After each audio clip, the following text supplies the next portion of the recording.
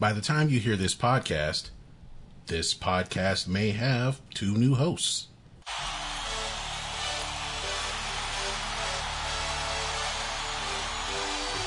It's for you.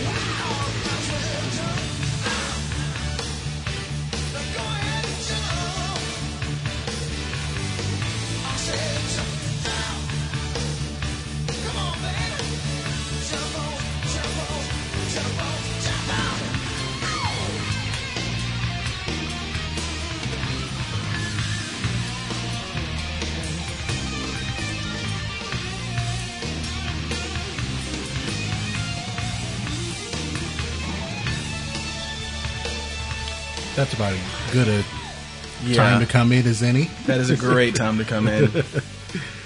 Welcome to By the Time You Hear This Podcast. I'm Greg. I'm Ben. And we're back with episode 61. Woo. And you're probably wondering, why are we playing that particular version of Jump by Van Halen? Why not? You will find out soon enough. Is that from Live Without a Net? That is from Right Here, Right Now. Okay.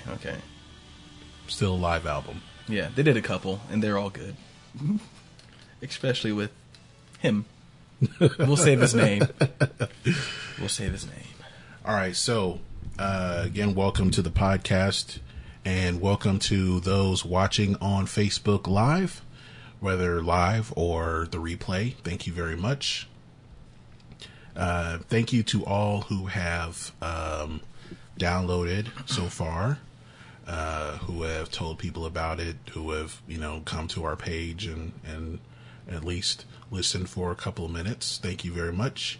If you want to tell people about where we can be found, there are a variety of ways in which we can be found. You can go to our website, bythetimeyouhearthis.com, blog-style website where we post episodes and videos and links to articles for the topics that we speak about. We also have a Facebook page, of course, if you're watching on Facebook Live, facebook.com/bythetimeyouhearthis. The website and the Facebook page are both spelled with the word you. On our Instagram, we do have an Instagram, By the Time You Hear This, spelled with the letter U because... we're upstanding. Yes. Mm-hmm. And that is the same spelling for our Gmail address, By the Time You Hear This @gmail.com, where you could send your comments, questions, show ideas. If you're an independent artist and you have music, we'll play your music and discuss it for no charge. We are anti-payola here. Mm-hmm. And if you want to listen to us on the go, variety of ways there. There is Podomatic, which hosts our podcast, as far as like having all of the episodes. And you can also listen on iTunes, aka Apple Podcasts, Google Play, Overcast, Castbox, Auto Radio, TuneIn Radio, and Satchel Podcast Player. I think that's all. I do believe so. Yeah. All right, so let's get to our music news. First, we'll start with something that went viral over the weekend. It's, of course, a certain rapper coming out of hiding. I guess he was. Blessing us with the freestyle. Of course, talking about Eminem. Oh, yeah. What did you think of the freestyle? Hit the nail right on the head. No, I thought it was interesting. I'm not going to say it was his best ever, but it was definitely incredibly timely, and I, for one, didn't see it coming. I didn't. Woke up to it, heard it, listened to the whole thing. It was so aggressive, and it said a lot of things that, you know, people have been saying for a while, but, you know, just said by somebody with maybe a bigger voice to a certain generation. I don't know. It was almost surreal, you know, like, you know, somebody basically come out and saying "fuck the president." Basically, it was interesting. Let's give a little piece of it. It's the calm before the storm right here. This is on the BET Awards, Wait, Hip Hop how Awards. was I gonna start this off? The cipher. I forgot. Oh yeah. That's an awfully hot coffee pot. Should I drop it on Donald Trump? Probably not, but that's all I got till I come up with a solid... Had to bleep out the word plot so they didn't get arrested. Got a plan and now I got a hatchet like a damn Apache with a tomahawk. I'ma walk inside a mosque on Ramadan and say a prayer that every time talks. Bleeped out Melania on that. Did they really? Yeah. She gets a mouth. I'ma stop. But we better give Obama props, cause what we got in office now's a kamikaze that'll probably cause a nuclear holocaust. And while the drama pops and he waits for shit to quiet down, he'll just gas his plane up and fly around till the bombing stops. That was a very big line for me.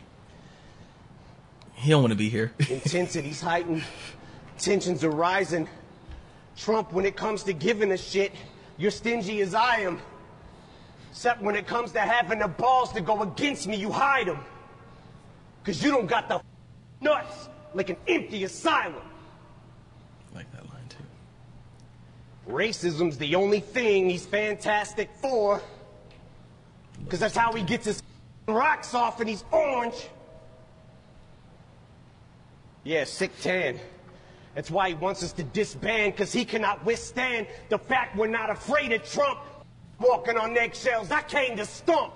That's why he keeps screaming, drain the swamp, cause he's in quicksand. That's enough. That's enough. That's enough heat right there. I think that the most telling thing about this, Trump has yet to respond. It's not going to respond. I want him to so bad. So bad. Because it's not going to be good. It'll be something stupid. It'll be a tweet. Because that seems like that's someone who knows how to respond to anything, or at a rally, and then we get more of this. We get more of Eminem going at him. I loved it.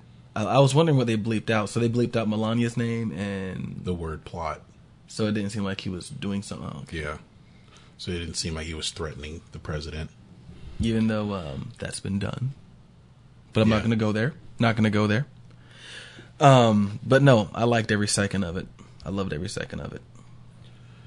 I guess the thing that I liked what he said, and everything. It was very straightforward. Yeah. You know, and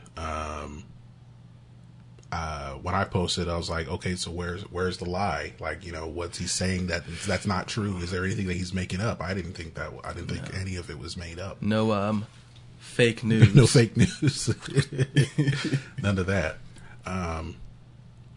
And the thing that was weird to me was like the criticism that Eminem received. Like what? because he's white.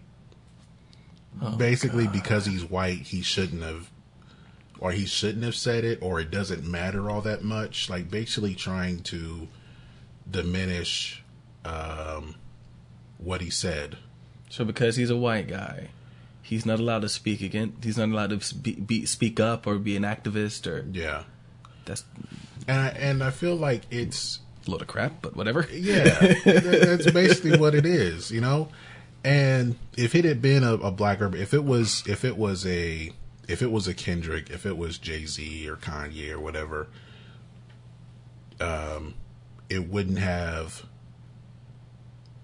I feel like I don't want to think this way, but I feel like it would have just gotten like lumped in with everything else.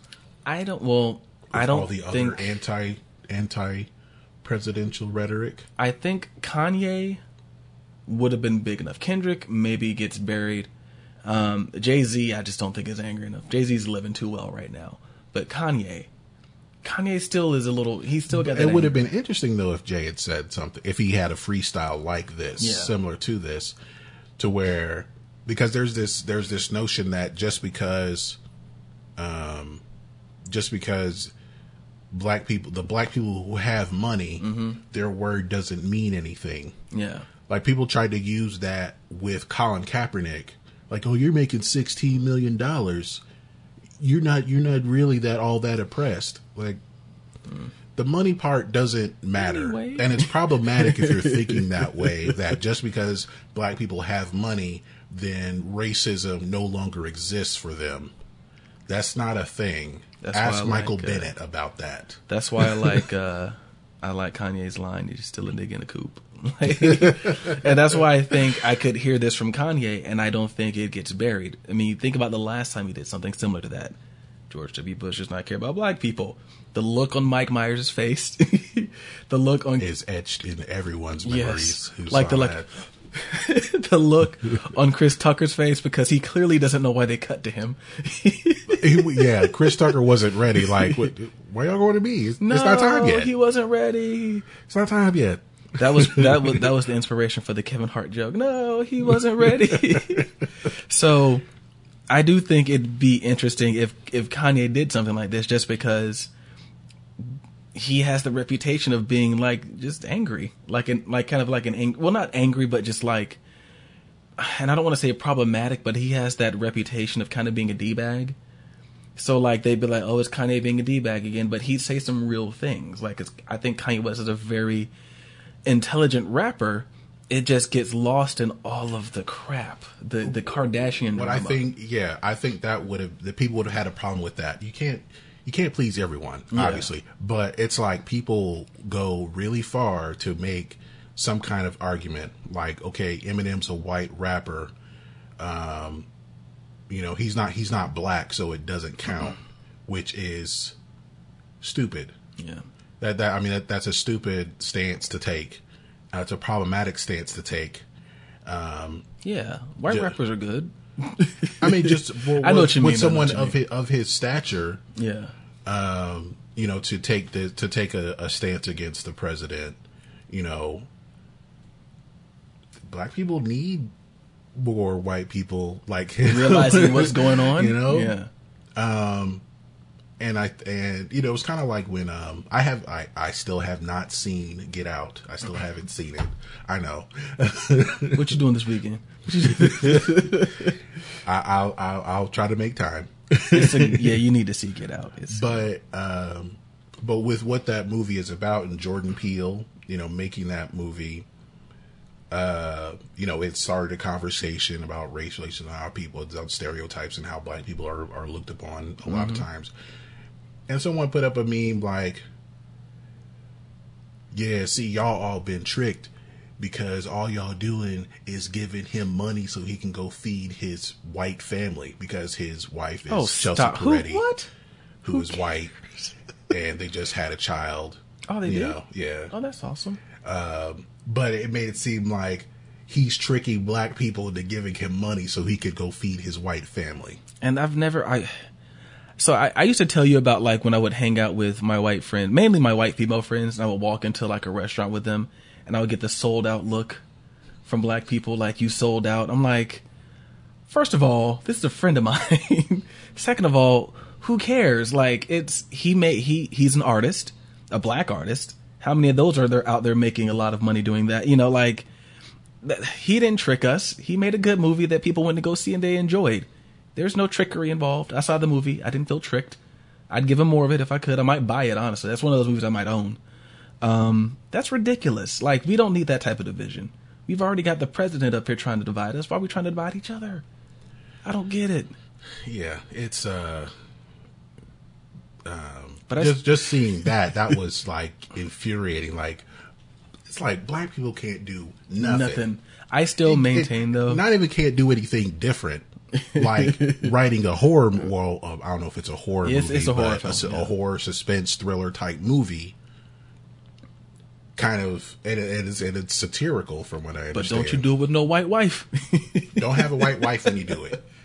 For that episode of The Boondocks, I know I found you here with that white woman. But no, I still agree that all of this got started because Donald Trump really wants to own an NFL team, and they won't let him. Yes, he wants it. They won't let him. Find the 30 for 30 small potatoes who killed the USFL. He wants a team. The answer so to bad. that is the current president of the United States. He wants a team, He wants to own an NFL team so bad. and they won't let him. They won't let him. He tried to buy one 3 years ago. He tried to buy the Patriots. No, he tried to buy the Bills 3 years ago. Yeah. He got outbid. Who did he try to buy initially? He initially tried to buy like the Cowboys in the mid '80s before Jerry Jones bought him. Oh God. And he says, "I feel bad for whoever buys that team." Yeah, they're just worth $4 billion right now. And you're not. And then he tried to buy the Patriots in the late '80s. I don't know if Bob Kraft bought the team then. Yeah. But he got outbid then, I think. So, and they were. But the thing is, the NFL owners, if they do it how baseball does it, to where if you want to buy a team, the other owners have to approve it. have to approve it. They have to see that you're a cool person They're to own a team, never gonna that let you're him not, in. crazy. And after what happened with the USFL, where he sued the NFL, Yeah, they're never how you letting gonna him sue the in. NFL and then buy an NFL team? Yeah. It wasn't gonna happen.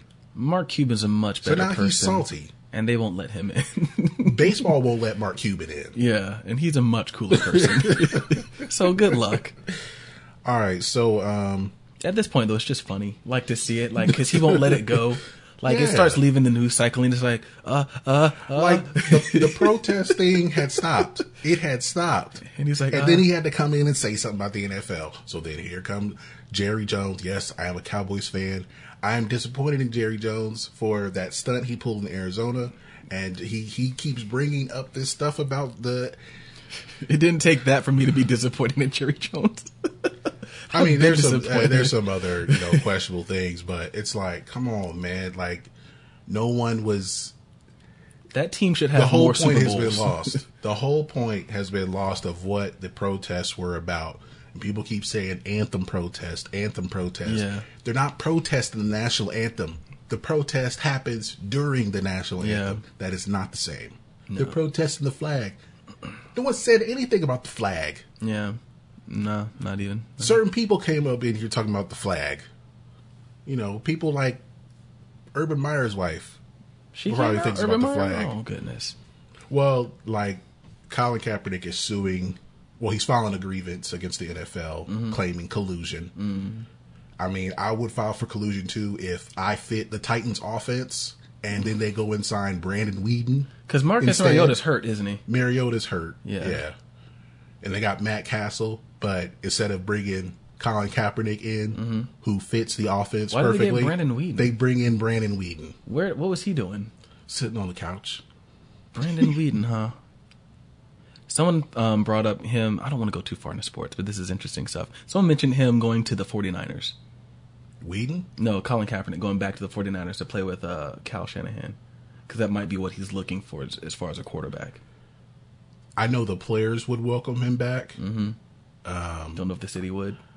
I think the city would welcome him back too. It's a very liberal city. I think he left because it was a money thing, not really anything else. That was more about money. Like, okay, we're paying you too much money right now. Or hell, who's starting in place of Derek Carr right now? EJ Manuel, but Derek Carr came back. Oh, he did? Yeah. Oh, well, never mind then. But yeah. So this Eminem freestyle. Yeah, hey. Maybe he should play the Super Bowl. He should be the special guest and do that freestyle at the halftime. I don't know if Justin Timberlake I'm will totally sneak him kidding. in. No, I mean, what would they do together? There's no. I don't know. They don't have any songs I together. think like Eminem's like made fun of him and didn't Probably, sing too much. yeah, he probably. The only thing I could think of is if they did a version of Stan, and Justin Timberlake sings Dido's part. I could see that happen, but there's not much. That's too dark of a song for the Super Bowl. Yeah, that would be so depressing. Tea's gone cold, I'm wondering why. The Pepsi halftime show. Just way to bring down the whole mood. Mm-mm. The whole mood. You know what? In the future show, since it's basically confirmed, we should do a guess the set list. The Justin Timberlake set list, because I'm fairly certain what it's going to be. And Can't Stop the Feeling is going to be the last song. Yeah, and that's going to be the finale. Unless, because I'm sure we both think he's bringing NSYNC out. Unless NSYNC is a part of the finale. If that's the case, I could see them ending with maybe Bye Bye Bye. I don't know, but like I could. No, it's gonna end with a ballad. So they're probably gonna do God Must Have Spent a Little More Time on You because it has God in it. And they'll raid the flag. And see? Mm-hmm. And no one is allowed to kneel. No. Except to praise his name. Get Janet Jackson in there too, just because, topless. Well, I don't know about that. Why not, man? Just bring her out topless. This is cool. You can blur it out. Just, give the people who paid for their tickets a show. It's going to be in Minneapolis too, so it'll be cold. They're going to be inside. Yeah, she'll come from outside. Family show. Moving on. Yes. Speaking of those who may have been topless at some point. I know where you're going.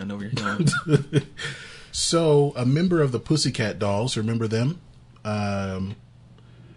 A member of the Pussycat Dolls, Kaya Jones, claims that the group was basically a prostitution ring and were sexually abused. It's very interesting that the timing of it all, not discounting it. Yeah, not discounting it at all. The timing is interesting, considering all the news with Harvey Weinstein this week, or this past week at least.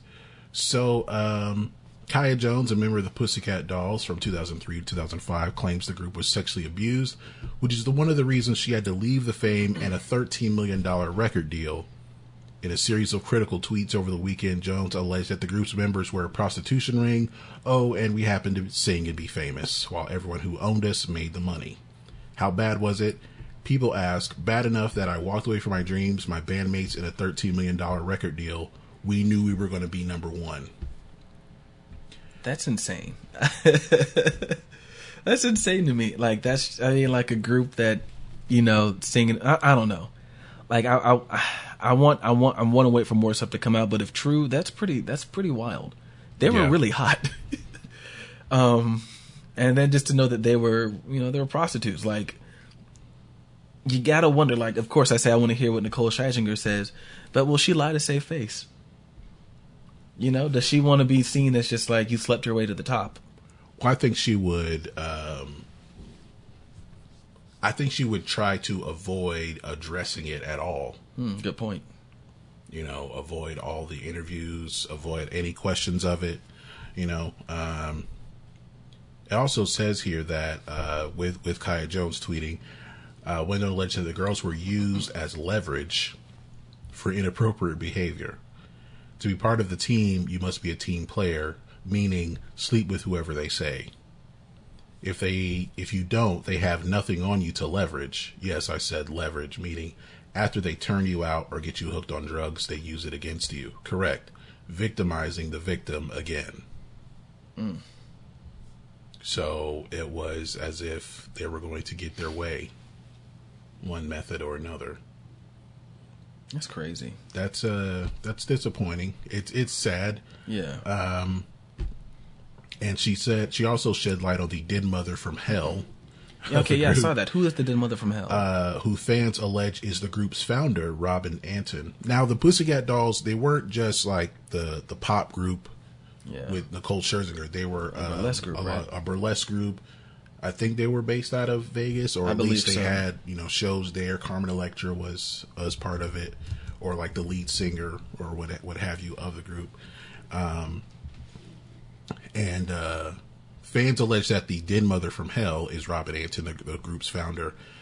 Jones didn't name names in that regard, but she did say, "I want the Den Mother from Hell to confess why another one of her girl group girls committed suicide. Tell the public how you mentally broke us." She was referring to GRL singer Simone Battle, who committed suicide in September 2014. And she also went on to claim that she has allegedly been warned that if she talked, she would end up dead or with no career in Hollywood. That's why I have so much respect for our military. I've been through way worse. I think that's what she meant to say. But my scars you can't see. At least real war. Oh, I've been through war. At least real war is honest. Why don't we report it? Because we were all abused. I personally have been warned. If I tell, I will, end up dead or no more career. And she said, Robin Antin and the record label made all the money. We as Pussycat Dolls were paid $500 a week while we were being abused and used. Fact. Damn. So, we'll see if anything more comes out of this. I think Robin Antin did respond, basically denying everything that she said.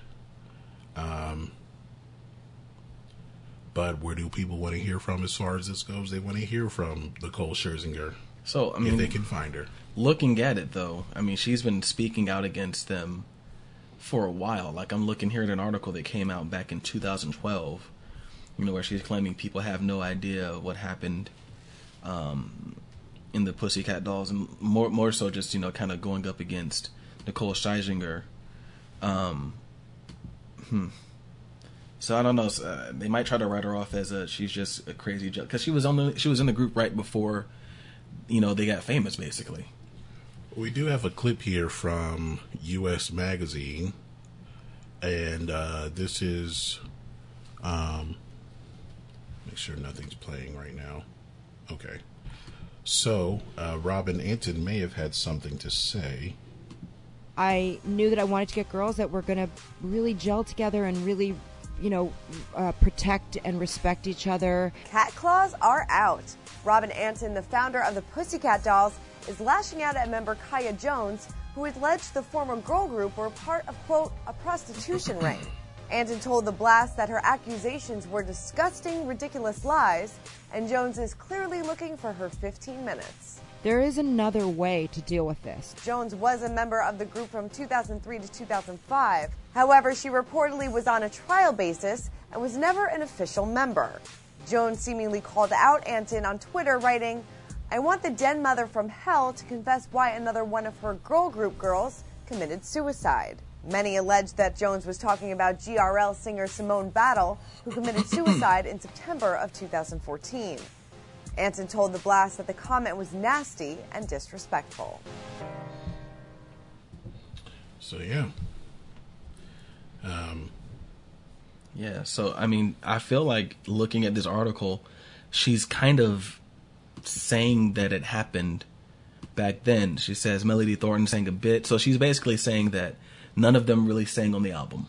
An A&R rep came and played the album for them, and they had never heard it before. So basically, Nicole Scherzinger did most of the album, her and Kaya Jones, it seemed like. It says Melanie Thornton sang a bit here and there, but the records were Nicole with the exception of an occasional ad-lib.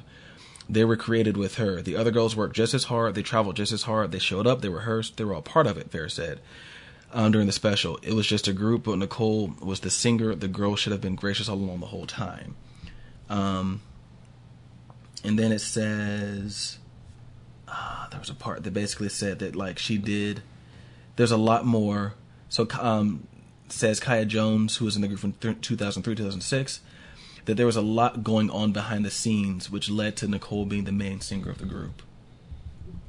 So was she the one that they pimped out the most? Was she willing to do, you know? Kaya Jones, she was willing to do things the other ones wouldn't do. So they're like, all right, you can sing the most. That'd be very. I mean, this was back in 2012. This is 2012. She's saying this, so that's crazy. Oh, there was a behind the music, wasn't there? Huh. They tried to out it then. They tried to say it then. That's insane. So, I don't know. So yeah, we'll see how that turns out. See how that goes. Yeah. Maybe Timbaland or CeeLo may have something to say. So we have the American Music Awards. I haven't watched the American Music Awards in years. I know this used to be a big deal. Yeah. Because a lot of the American Music Awards, the American Music, it basically was determined by radio play. Yeah. It was all about radio. Maybe some music videos, some of the categories, I think, but a lot of it had to do with airplay. November 19th, they'll be taking place, hosted by, I'm not sure who they'll be hosted by, but they will have, their nominees came out recently. All right, so we'll look at the Artist of the Year. Yeah, I was trying to find who's going to host it too, but yeah. Artist of the Year, the Nickelback of EDM, Drake, Kendrick Lamar, Bruno Mars, and the most influential artist in black music. So all male artists there. New Artist of the Year. It's funny you mentioned that because Halsey came out and is very upset about that. Apparently. Yeah. New Artist of the Year, James Arthur, Niall Horan from One Direction. Yeah. Julia Michaels, Post Malone, and Ray Shremmerd. How's Post Malone the best new artist? He's been around. Ray Shremmerd's been around. Like, they would have been nominated last year, maybe. Yeah. No Flex Zone came out a long time ago. Yeah. I'm pretty sure I was still working at my previous job when those two artists came out. That's kind of disappointing, American Music Awards. You need to get it together. Favorite pop rock artist, Bruno Mars, Drake, the most influential artist in black music. Favorite pop rock female artist, Alessia Cara, Lady Gaga, Rihanna. Favorite pop rock song, Closer, Despacito, and Shape of You. Hold on, let me see here. I think you're further ahead than me. I skipped a few categories. Okay. I was going through all of them. 21 Pilots. See, this is what I don't see how Imagine Dragons still passes as rock music. That yeah. It's arena rock, I guess. I guess. New age arena rock. Let's see what else we got here. Best rap hip hop artist, Drake, Kendrick Lamar, and Migos. All right, so best favorite country. Favorite country is that duo or group? Or are you talking about favorite country song? Let me see here. Favorite country song does have the guy who writes songs about Dusty Women. Well, I'm trying to see what this says. If it's favorite country BA, that's all it says. I see Florida Georgia Line. So favorite country duo or group, Florida Georgia Line. Oh yeah. Little Big Town and Old Dominion. Favorite soul R&B male artist, Bruno Mars, Childish Gambino, AKA, and The Weeknd. AKA Donald. They have Donald Glover where I'm looking. Oh, they even put Childish Gambino. They just put Childish Gambino there. This could be good. Best collaboration, Don't Want to Know, I'm the One, and Despacito. So Justin Bieber has a good chance of walking home with that award. Yeah. He's on I'm the One and Despacito, the remix. Yeah. Video of the year, Despacito, That's What I Like, and Shape of You. which got no love. Despacito got no love at the VMAs. At the Let's just be VMAs. real about that, guys. No love. Not a one nomination. That's so Remember that. disappointing. They did not get nominated at all. Travestito. No, Travestito. I don't know. That's a travesty. Travestito. Travestito. Awaken My Love. Have you heard anything else off of Awaken My Love besides Redbone? California. I think I liked that one. I didn't really like much. And there's another song. It's put like this: if you like 70s funk, if you like Parliament and Funkadelic, And I do. if you like that, you'll like Awaken My Love. I think I was so disappointed that it wasn't because the internet part 2 that I was just like, man, forget it. Forget everything.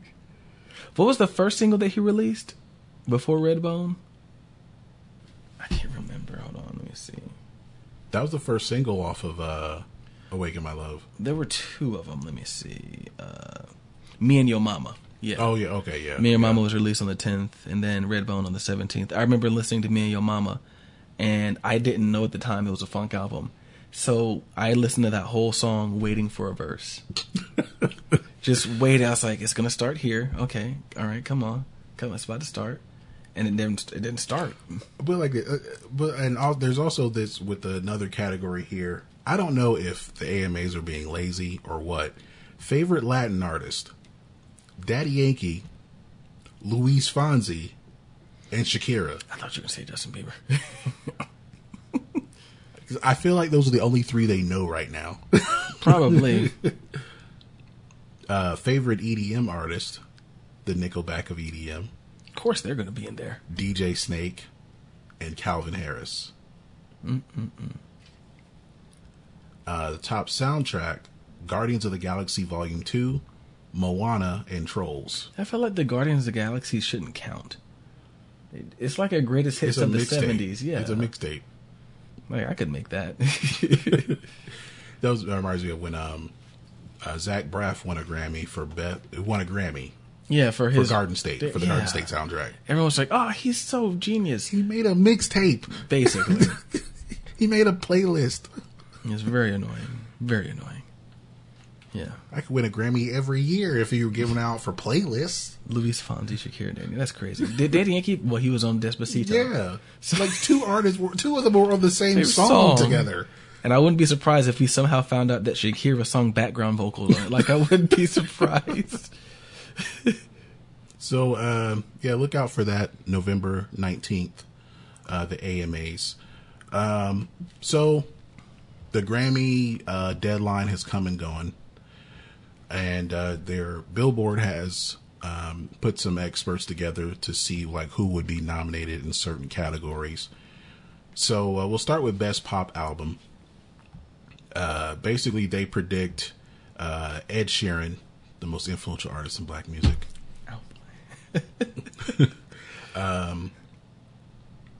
Bruno Mars for 24 Karat Magic. Ed Sheeran for Divide. Lady Gaga for Joanne. Which is funny because no one was really feeling that record when it came out. It's funny what the Super Bowl can do. And then also possibilities: Melodrama by Lorde, Rainbow by Kesha, and Tell Me You Love Me by Demi Lovato.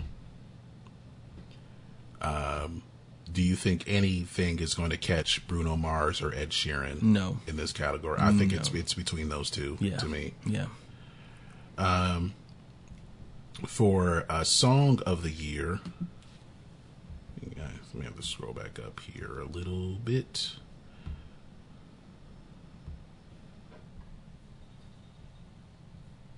And I'm still trying. Okay, here we go. Song of the Year. Million Reasons by Lady Gaga. Castle on the Hill by Ed Sheeran. Green Light by Lorde. Humble by Kendrick Lamar. And Look What You Made Me Do by Taylor Swift. I swear to God, if that wins, that will be the worst win since Single Ladies. That song cannot win.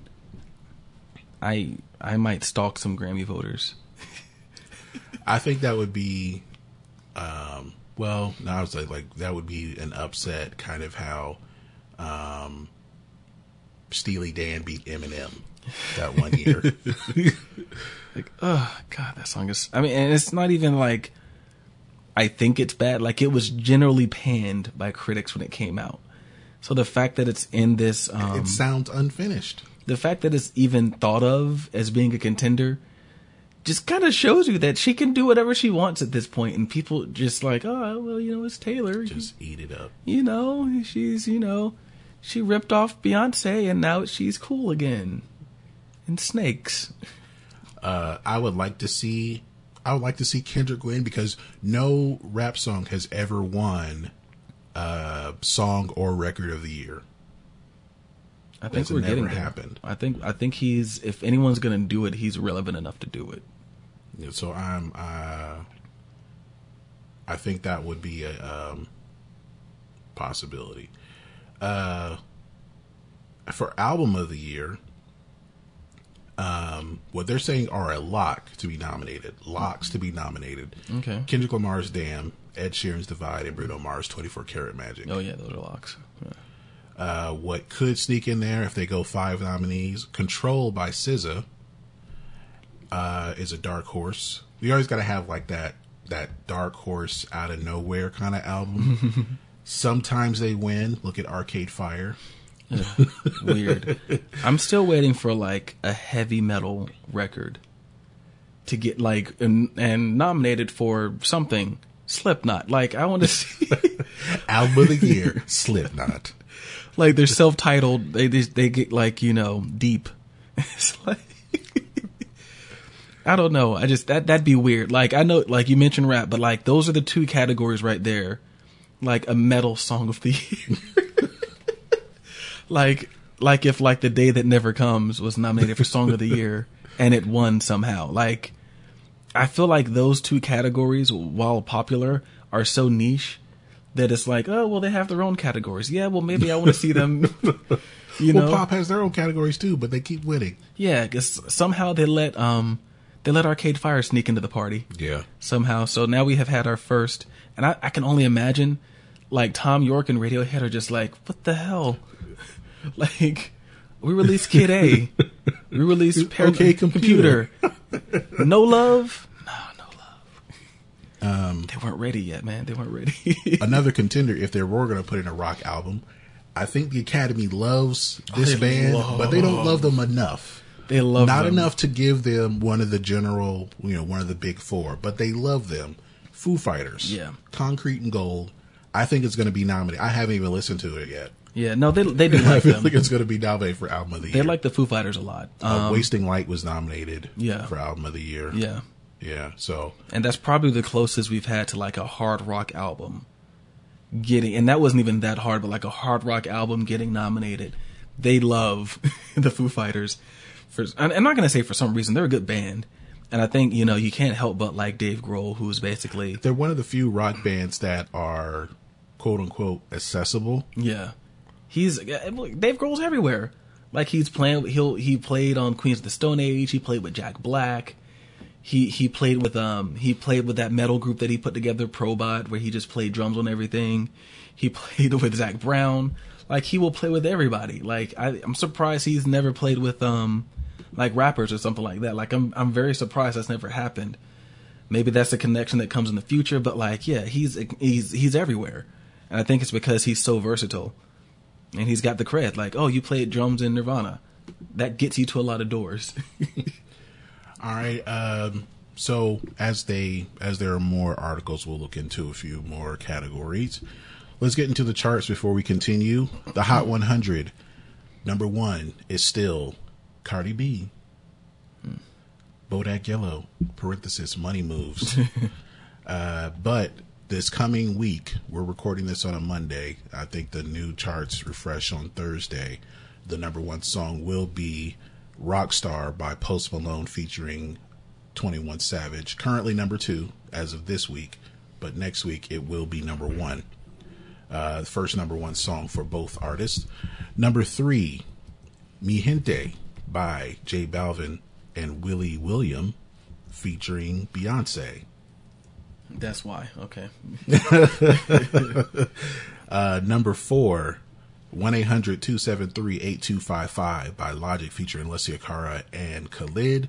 That is the suicide prevention hotline. They just released a bilingual version with Juanes. I think that's how it's pronounced. Number 5, Look What You Made Me Do by the Fake News of Pop Music. Keeps falling. Keeps falling. Number 6, Feel It Still by Portugal, period. The Man. Have you heard this yet? Yeah. I heard it over the weekend. It sounds exactly like I thought it would sound. Exactly. Number 7, Thunder by the Retired 2K Legends. Number 8, Sorry Not Sorry by Demi Lovato. Number 9, Despacito. And number 10, Unforgettable by French Montana featuring Sway Lee. So the albums, that is the Billboard 200. Number 1, debuting at number 1, Now by Shania Twain. She's back. She is back. Number 2, it was Uncharted last week. Greatest Hits by Tom Petty and the Heartbreakers. Pour one up, man. Pouring up for 'em. Reiterating once again, true artists are never appreciated until they're dead. And that's so sad. Number 3, Tell Me You Love Me by Demi Lovato, debuting at number 3. Debuting at number 4, The Bigger Artist by A Boogie with the Hoodie. I've heard this name. I'm not familiar with any of his music though. I've never heard of him. Number 5, debuting at number 5, Younger Now by Miley Cyrus. So, is it a pop album or a country album or what? She's all over. I don't know. She doesn't know what she wants to be. Yeah. She doesn't know. Number 6, Stoney by Post Malone. Number 7, Love Is Rage 2 by Lil Uzi Vert. Number 8, Evolve by the Retired 2K Legends. Number 9, Damn by Kendrick Lamar. And number 10, Divide by the most influential artist in black music. And with the Artist 100. So, we've thought that if you release an album, you had a chance to be number 1. Or, unfortunately, if you die. You'll never get to see it, though. So number 1 on the Artist 100 is Tom Petty and the Heartbreakers. Number 2, Shania Twain, both Uncharted last week. Number 3, Imagine Dragons, the Retired 2K Legends. Number 4, Demi Lovato. Number 5, the most influential artist in black music. Number 6, Post Malone. Number 7, The Fake News of Pop Music. Number 8, Bruno Mars. Number 9, Kendrick Lamar. And number 10, Cardi B. Cardi B. So that is the charts there. All right. So one more thing we'll talk about here. Biopics. I like hearing about them, but seeing them isn't necessarily important to me for some reason. So a biopic which would be very, I think it would be very interesting. Curtis Mayfield may have a biopic in the works to be produced by American Idol judge Lionel Richie. America's favorite light skins. And he says, it's an honor for me to bring the life of one of my idols and friends to the screen. And he acquired the rights to Superfly, or actually acquired the rights to his music. Okay. So he has the rights to use the music in the film. So should be better. Maybe all things are go here. Better than the I'm gonna stop. I was gonna say better than the Aaliyah movie. He did acquire the rights from the Curtis Mayfield estate, and Curtis Mayfield is in the Rock and Roll Hall of Fame twice. Once as a solo artist, of course, and the other as the Impressions, with the Impressions. Yes. Because that was the group he did. It's All Right, right? Yeah. Okay, yeah. Actually, their song "People Get Ready" is number 24 on Rolling Stone's list of 500 greatest songs of all time. Nice. And Lionel Richie is working with Curtis Mayfield's widow and his son and the estate about moving the project forward.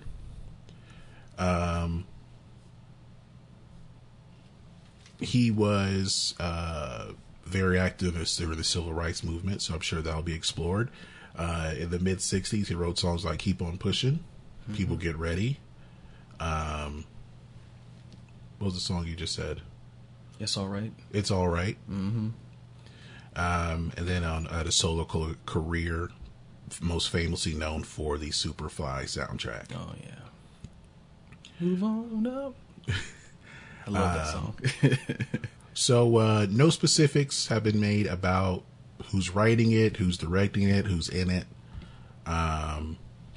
But it's going to happen. Yeah. Apparently, probably within the next 2 years, I think it's going to happen. Yeah. That'll be released. Is there anyone like you see playing him? No, not right now. Especially since it will probably be so far off. It might be someone we don't know. As long as it's not, and not because I don't like him, but I think like... Don't say Chadwick Boseman. Yeah, not Chadwick Boseman. Please don't play Curtis Mayfield. They offer you the part, don't take it. For some reason, I'm thinking maybe if he's big enough at the time, John Boyega. I could see that maybe, but I don't know. I mean, like, we're getting a lot of young black stars right now. Not all of them, of course, from America, but I could see it could be the hot young black star. They might want to get somebody who can sing. So I don't know how well Chadwick Boseman sings or John Boyega or insert young black star here. So it can't be Chadwick Boseman, okay? Not is him. he becoming the new Denzel? He has to play everyone. Well, not just that, but like his performance. He was great in Get On Up. Yeah, I thought he was. The rest of the movie was it was all over the place. Yeah, it was. I think like the script let him down. In 42, that was just too neat. I don't like racism on. If you're gonna put racism on the screen, it's too neat. That's how I feel about Remember the Titans. It was too neat. Do you think Harrison Ford felt that way? Because he was Ranch Ricky, right? He played Ranch Ricky, yeah. I forgot. He is old. Yeah. He is old. I remember I watched that. I was like, oh, God, he's the old guy in movies now. And yeah. Who else was in that? It was him, Harrison Ford, Chadwick Boseman. Was there anyone else big in that? Lucas Black. That's the only other person I remember. He played... Lucas Black is funny. He played Pee Wee Reese. Lucas Black is funny. He looks like he fell into acting. Like he just like... God, his forehead's huge. But he looks like he just fell into acting. Like someone's like, "Hey, you want a part in the movie?" All right, man. Sure. Just like, he was 34. He still plays teenagers. I'm gonna stop. Okay, yeah, I forgot that he did play Pee Wee Reese. Yeah, you're right. That was very clean. Even the kids' book I read about that was dirtier. Huh? They didn't throw the black cat out there or anything. And now you got Chadwick Boseman playing Thurgood Marshall. And he is too dark skinned to play Thurgood Marshall. Yes, he is. I didn't know that. It was the worst. I told you the worst casting decision I've ever seen in a film is Sidney Poitier as Thurgood Marshall. Sidney Poitier as Thurgood Marshall. And there was a movie about How did I forget he was Black Panther? I just forgot this dude was Black Panther.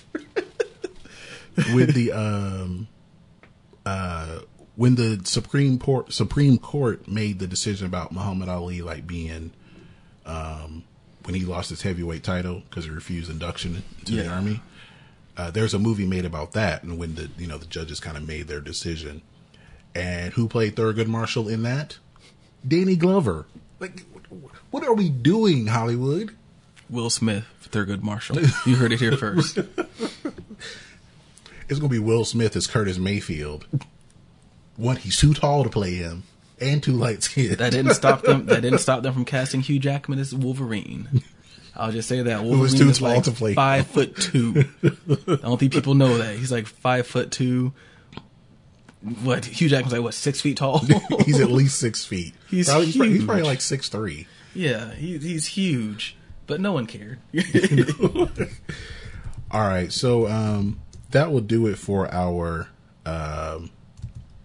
music news. Let us know in the comments or or let us know whenever, who do you think should play Curtis Mayfield in the upcoming biopic? Hugh Jackman. And you're dead on. He's 6'2". He's 6'2". Okay, yeah. Anyone but Chadwick Boseman. Okay. So, Ben, tell us about your earworm of the week.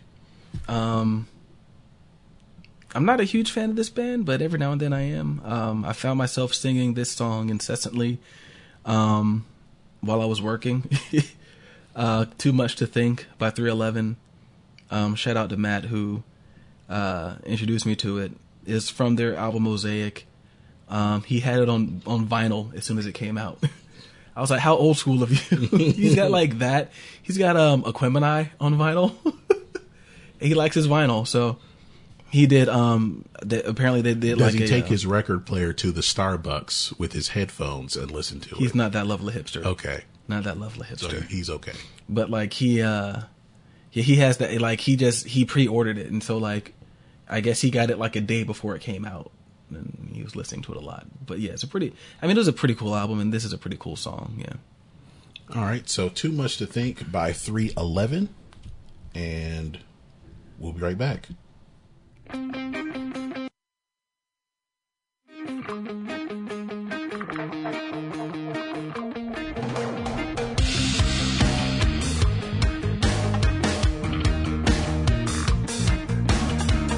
Back again, I'm holed up in the waiting room again. Focus on the empty, getting underneath my skin. How do I keep it? How do I keep it here? Look at how the time flies, burning daylight to the ground. Wash away the ashes, gonna quiet my head down. How do I keep it? How do I keep it here? 'Cause I wanna get high, but you're keeping me low. I don't got time to waste, time to kill. I've had too much to think. I wanna get high, but you're taking me down, down, down. Don't got time to waste, time to kill. I've had too much to think. Illuminate the shadows and try to keep the light within. Avoid another battle and forget what might have been. How do I keep it? How do I keep it here? 'Cause I wanna get high, but you're keeping me low. I don't got time to waste, time to kill. I've had too much to think. I wanna get high, but you're taking me down, down, down. Don't got time to waste, time to kill. I've had too much to think.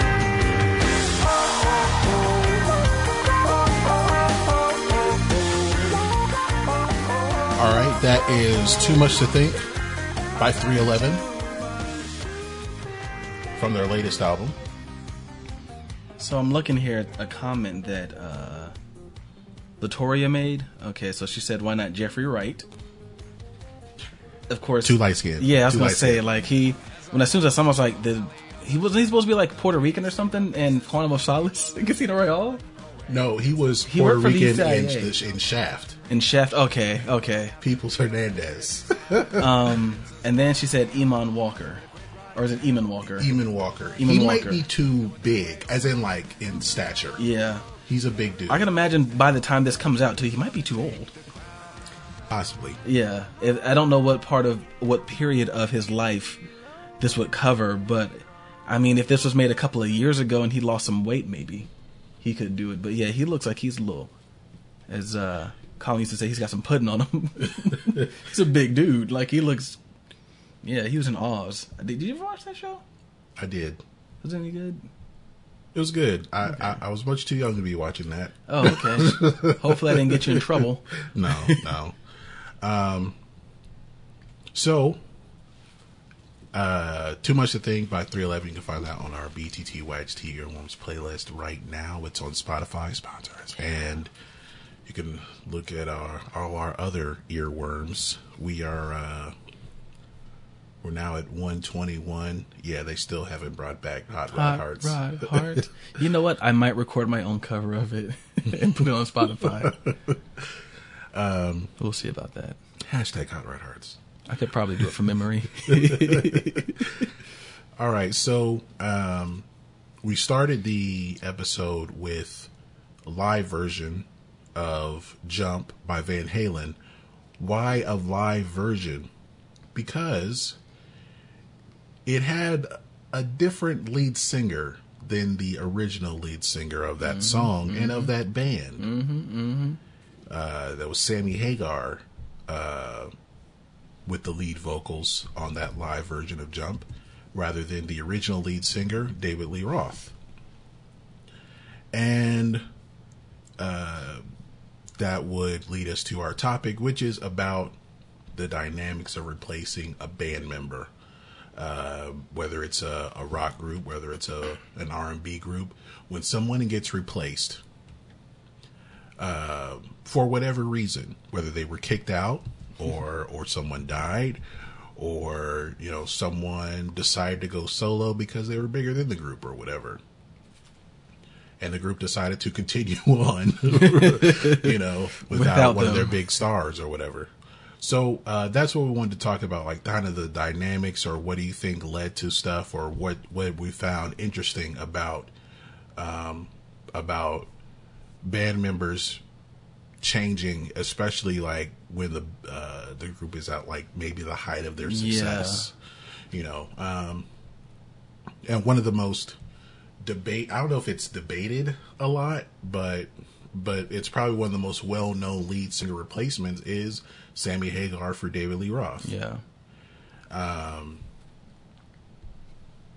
And I think for the better. Just being honest. You think like Hagar was for the better, like that made them better? Yeah, well, and that's the thing. There's always going to be people who say Van Hagar as like a pejorative, like it's an insult to them. And I mean, like, while Van Halen was huge with David Lee Roth, I feel like they transitioned into more radio success with Sammy Hagar, more radio friendly songs, bigger arenas, things like that. So for me, I think it was for the better. I think it was more so people liked seeing David Lee Roth more than they liked seeing like the show. Yeah. And like, I cannot deny that David Lee Roth was a better frontman. He was more exciting as Sammy Hagar can be, with all that blonde, like I feel like it's like platinum blonde hair roaming around. Like David Lee Roth was more exciting, like he doing the huge kicks and all that stuff. Splits, he's jumping around. He was charismatic. He was a weird looking dude, but he was very charismatic. And while Sammy Hagar, do you think you would say he's a better singer? Much better singer, yeah. Probably musically, he's better than David Lee Roth. He played guitar. But as a front man, like it's not the same visually. Yeah. So I mean, and it wasn't even that he was a bad front man, but it's like it kind of changed who they were. Yeah, there's a lot to live up to. Differently. Like, so the album I keep thinking of, the concert special, I keep thinking of Live Without a Net is what I keep thinking of. And like the show is great. Like it starts out playing a Sammy Hagar song. There's Only One Way to Rock. Both Eddie Van Halen and Sammy Hagar are playing guitar. They're trading solos. He went full boy band with the microphone on his face so that he could be all over. So he's all over the stage, but it's still not the same. Like it's not David Lee Roth. It's not David Lee Roth. He's singing better. He's going all around. Like I know when he does Ain't Talking About Love, he's up in the rafters, like singing to the crowd. Like he goes, I stood on the edge and I went to the edge and then I stood and looked down. He's looking over like the rafters and it's really cool, but it's still not David Lee Roth. Because David Lee Roth was just like, he just oozed charisma. Like it was just something about David Lee Roth. I mean, that's why it worked with him for so long. Yeah. And he went solo And his solo album went number one, like Yeah. ahead of theirs, ahead of their first one with Sammy Hagar. Yeah, he was so cool. So I get it, but I mean, like for me, and I remember one of my guitar teachers at West Georgia, shout out to West Georgia, Brian Mitchell. I remember I said that I was like, man, but I was like, Sammy Hagar's a better singer, and he goes, but not for that band.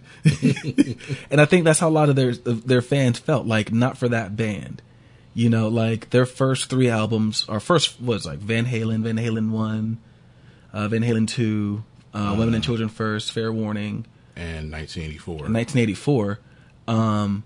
Those albums were like strikingly different from 5150. For Unlawful Carnal Knowledge. Yeah. I forget what the other ones were.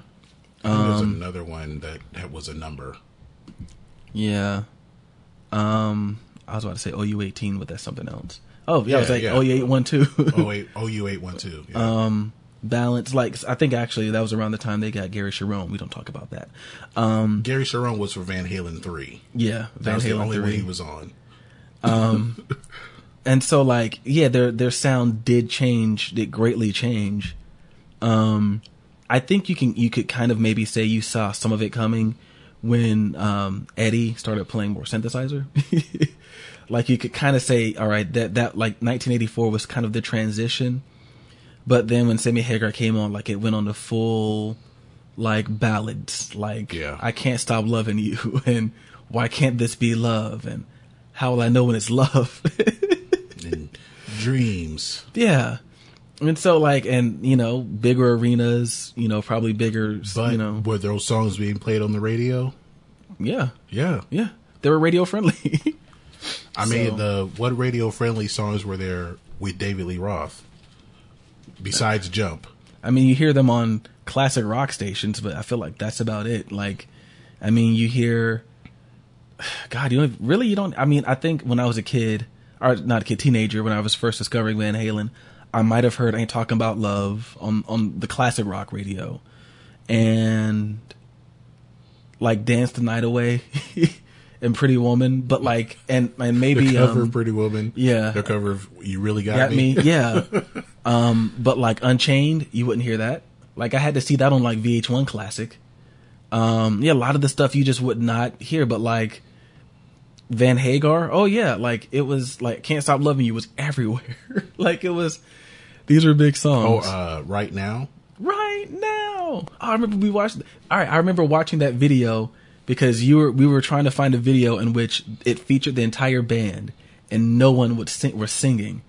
And it almost happened in Right Now, but there's that one part where Sammy Hagar sings a line. I was like, damn it. I was like, that's gotta be the one. It's gotta be the one, and it wasn't, so.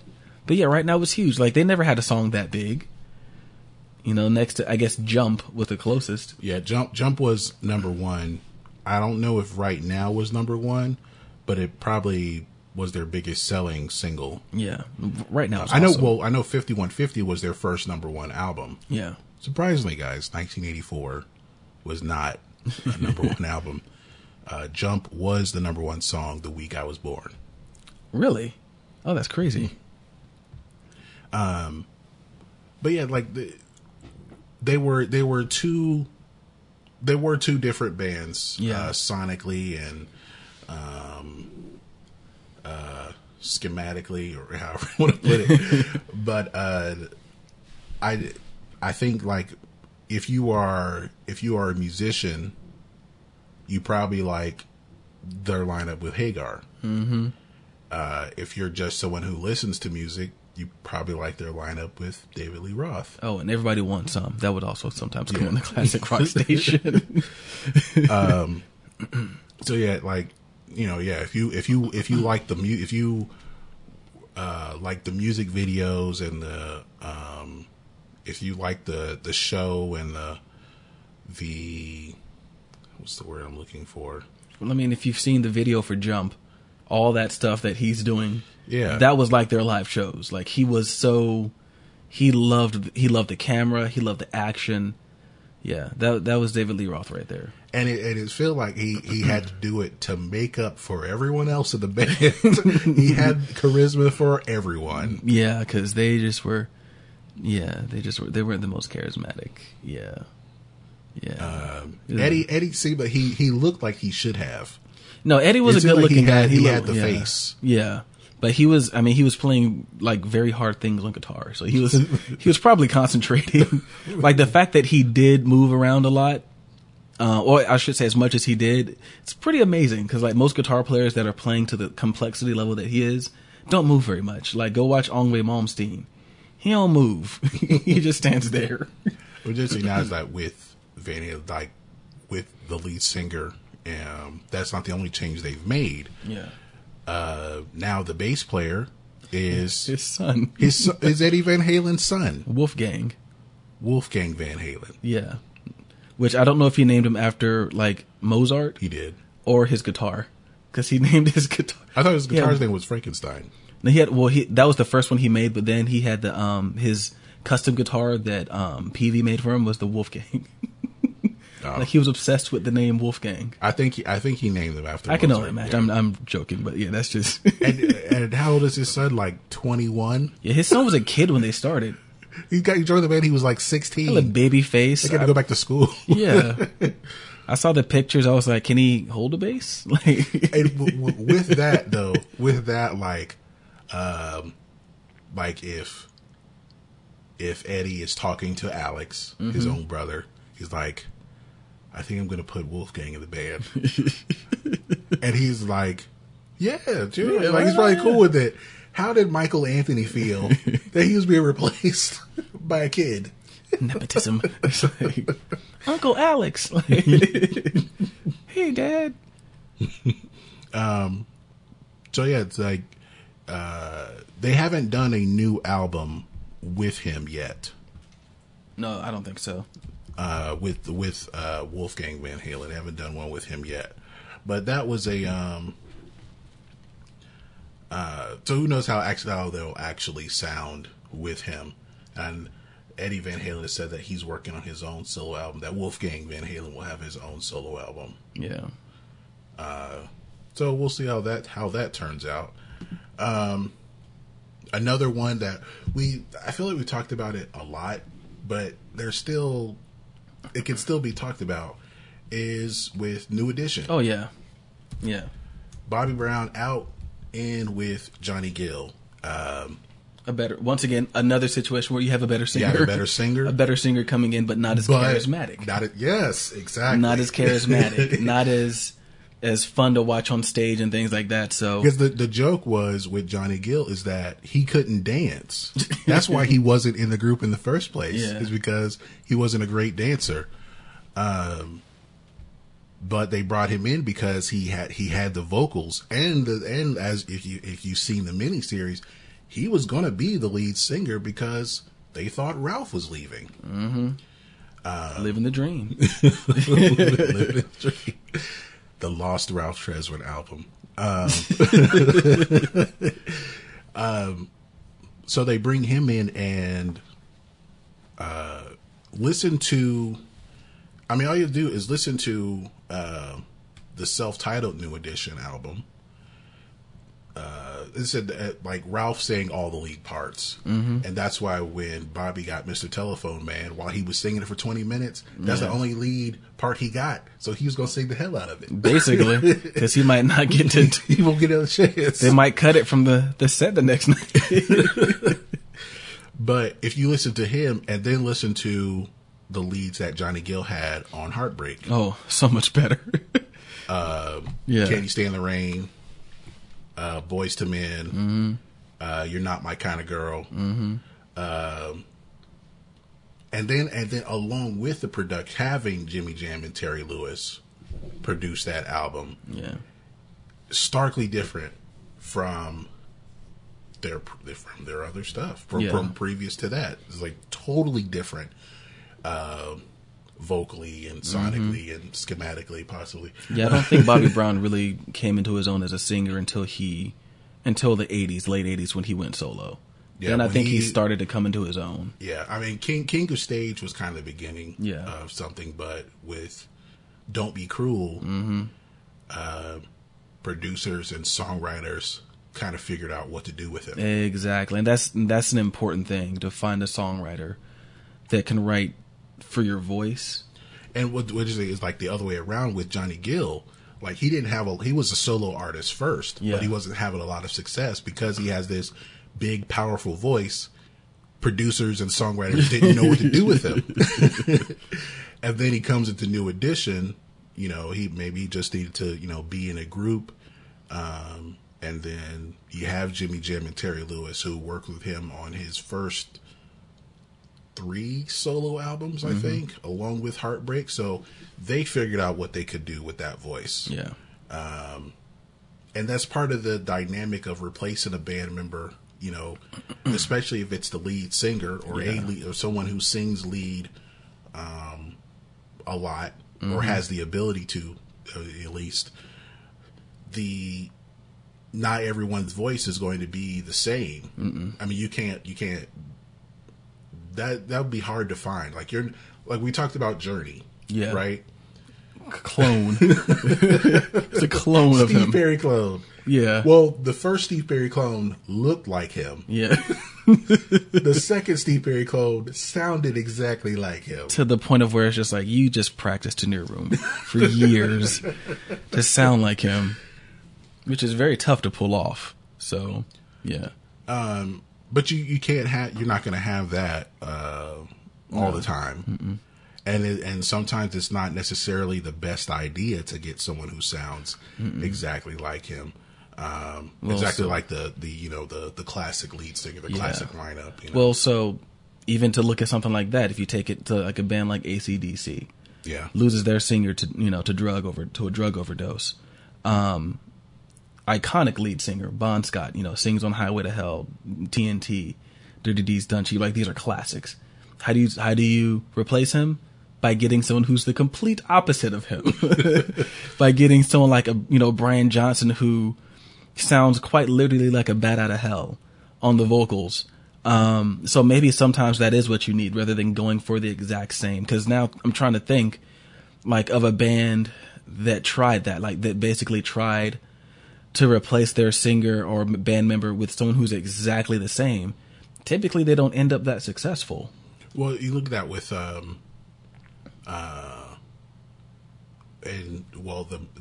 move that inspired the movie Rockstar with Judas Priest, to where the guy that they found, Ripper Owens, he was the lead singer of a Judas Priest tribute band, sounding just like him.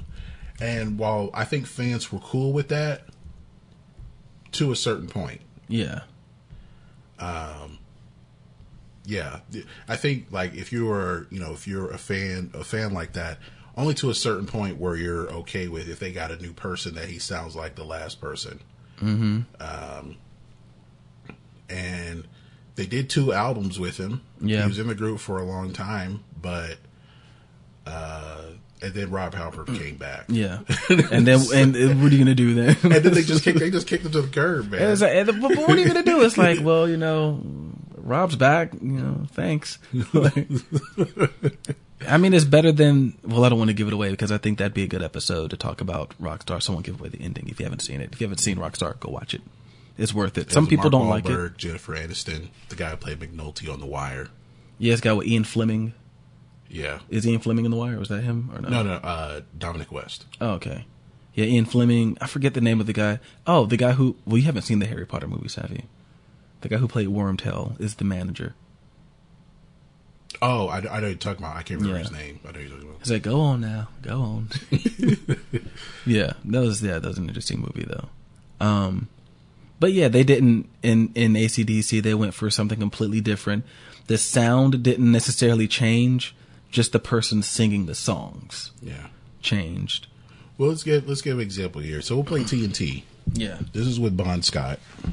And once again, too, someone like a Bon Scott, and I feel like an AC/DC fan would probably want to shoot me for this, not as good of a singer as Bon Scott. I mean, as Brian Johnson.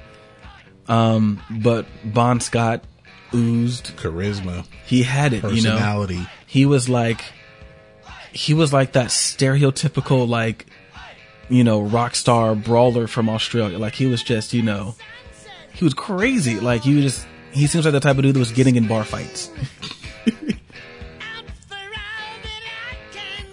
And it's, I mean, he's, you know, yeah. I like this line. It makes me think of the line from Fresh Prince.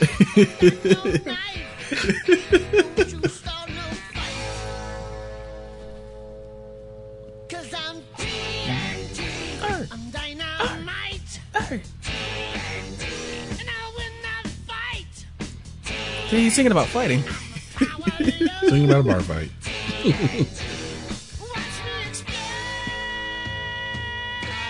So yeah, it's just but it worked for what they were doing. So this was the 70s, right? When they released this, yeah. So this is Back in Black, which was the first album with Brian Johnson. Mm-hmm. Played at every baseball game where a reliever comes in. Yeah. Coming to the mound. I think this was produced by Mutt Lange, wasn't it? I don't remember. Why was I about to think of John Rocker? Did you ever hear the story that Bomani Jones tells about being in the stands at a Braves game? John Rocker where he was like really tired, and then he saw that John Rocker got a standing ovation. He said this was after the interview. After the interview. Let's see, Back in Black. Or I wonder if not Mutt Lange. Yes, the Mutt Lange. God, that guy was like, he was like the 80s rock version of Max Martin. Like if it was big, it was probably Mutt Lange. Big guitars, yeah. Woo. And so that's, you know, a band that was as big as AC/DC, like, it's gotta be scary to walk into those shoes. Especially with metal fans, and this is not a shot at metal fans, because I know you guys can be very insular. But y'all aren't very open to newcomers.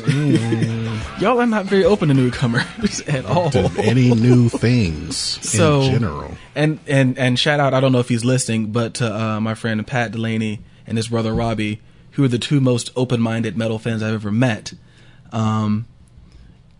They would be, I think they would give something like this a shot, because I've heard them talk about their favorite metal bands and like, oh, Slayer did this, or, you know, so and so did this, and they're very open minded. But I feel like, and I mean, it kind of did happen. Like metal fans weren't very receptive. They were just like, who is this guy? And then he opened his mouth, and they were like, oh, okay, he's cool. It makes me think of the episode of The Simpsons where they formed the Barbershop Quartet and they replaced Chief Wiggum with Barney, and everyone's upset until they hear Barney sing. Like at first they're like Wiggum forever, Barney never, and then they hear him sing. They're like Barney forever, Wiggum never. I feel like that's what it was. It's like they heard him sing. They're like, okay, you know, this is cool. So, one, I guess. To think of like the reasons why someone gets replaced. Mm-hmm. You know, a lot of times you would see, like you in AC/DC's case, drug overdose, like you said. In the case of like a Van Halen or New Edition, personality's too big. Personality clashing. Yeah, you know, you have the guy with, you know, a lot of charisma and a lot of personality. But with that charisma and personality comes great extra responsibility. Yeah. And then you end up getting someone, then you end up replacing it with someone who they may have some personality, some charisma. Yeah. But not as much. Nah. Because you need to go in a different direction. Yeah. When you easier to deal with. Or in the case of, and so to bring this one up, the case of replacing Dave Mustaine for Kirk Hammett. So this was a guy who... The story is just amazing. And not a ton of... And so, like, it wasn't necessarily charisma. He was just destructive. Yeah. When he got drunk, he was drunk. Yeah. He was like... I think someone said, like, when the rest of the band got drunk, you know, everyone was, you know, hey, happy, having a good time. With him, he got violent. He wanted to fight. And that doesn't mix. No. And so, yeah, they basically woke him up one day, and I'm trying to find the story so I don't mess it up because it is such a good story. Let me make sure. Yes, so the other members decided to eject Mustaine from the band because of his drug and alcohol abuse before the recording session. So this was before they recorded. Was this Master Ride the Puppets. Lightning? Oh, right. Kill 'Em All. I can't remember. This one says. I think it was before Kill 'Em All. Or this was before that one. This is Metal Up Your Ass. Let me see here. I'll go to his page because the story is very funny how they did it. And there's a picture of him. I swear that his voice is so weird. Well, why are you looking for that? The thing with I knew with it was before Kill 'Em All, and they had recorded some stuff, but they hadn't completed it.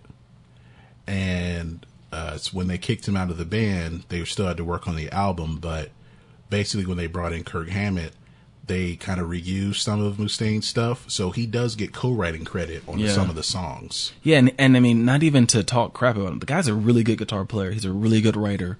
But when you got problems, you got problems. And he even came out and kind of admitted it. So let's see here.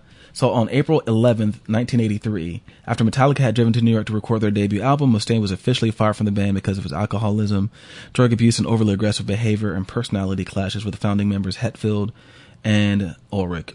An incident Mustaine refers to as "no warning, no second chance." The band packed up Mustaine's gear, drove him to the Port Authority bus terminal, and put him on a Greyhound bus bound from Los Angeles. And from New York. From New York. It was on the bus ride that Mustaine scribbled some lyrical ideas on the back of a handbill, which would later become Set the World Afire from the 1988 Megadeth album So Far, So Good, So What. So, I mean, he went on to be successful, but not as successful as Metallica. Nah. So, yeah, they put him on a bus. A bus from New York to L.A. It's not like, so when's my plane leave? Nah, bruh. You in the bus. You in a Greyhound. Got you this bus ticket. You'll be cool, right? You good, right? Yeah, just sleep it off, man. You drunk. So yeah, it's tragic and funny at the same time.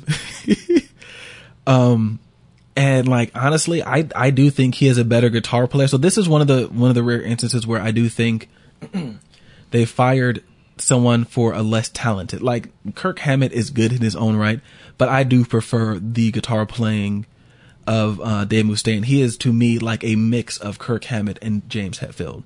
Like, he's got the rhythm and riff chops of a James Hetfield, and he can play leads like as easily as Kirk Hammett. Like, he's all in one. I wouldn't be surprised if he had a huge ego. He was just really good at what he did. Probably wanted to be the singer. I wouldn't be surprised if he clashed with James Hetfield on that, but he's not a good singer. He's just a really, really, really good guitar player. That like almost looks bored when he's playing. He's so good.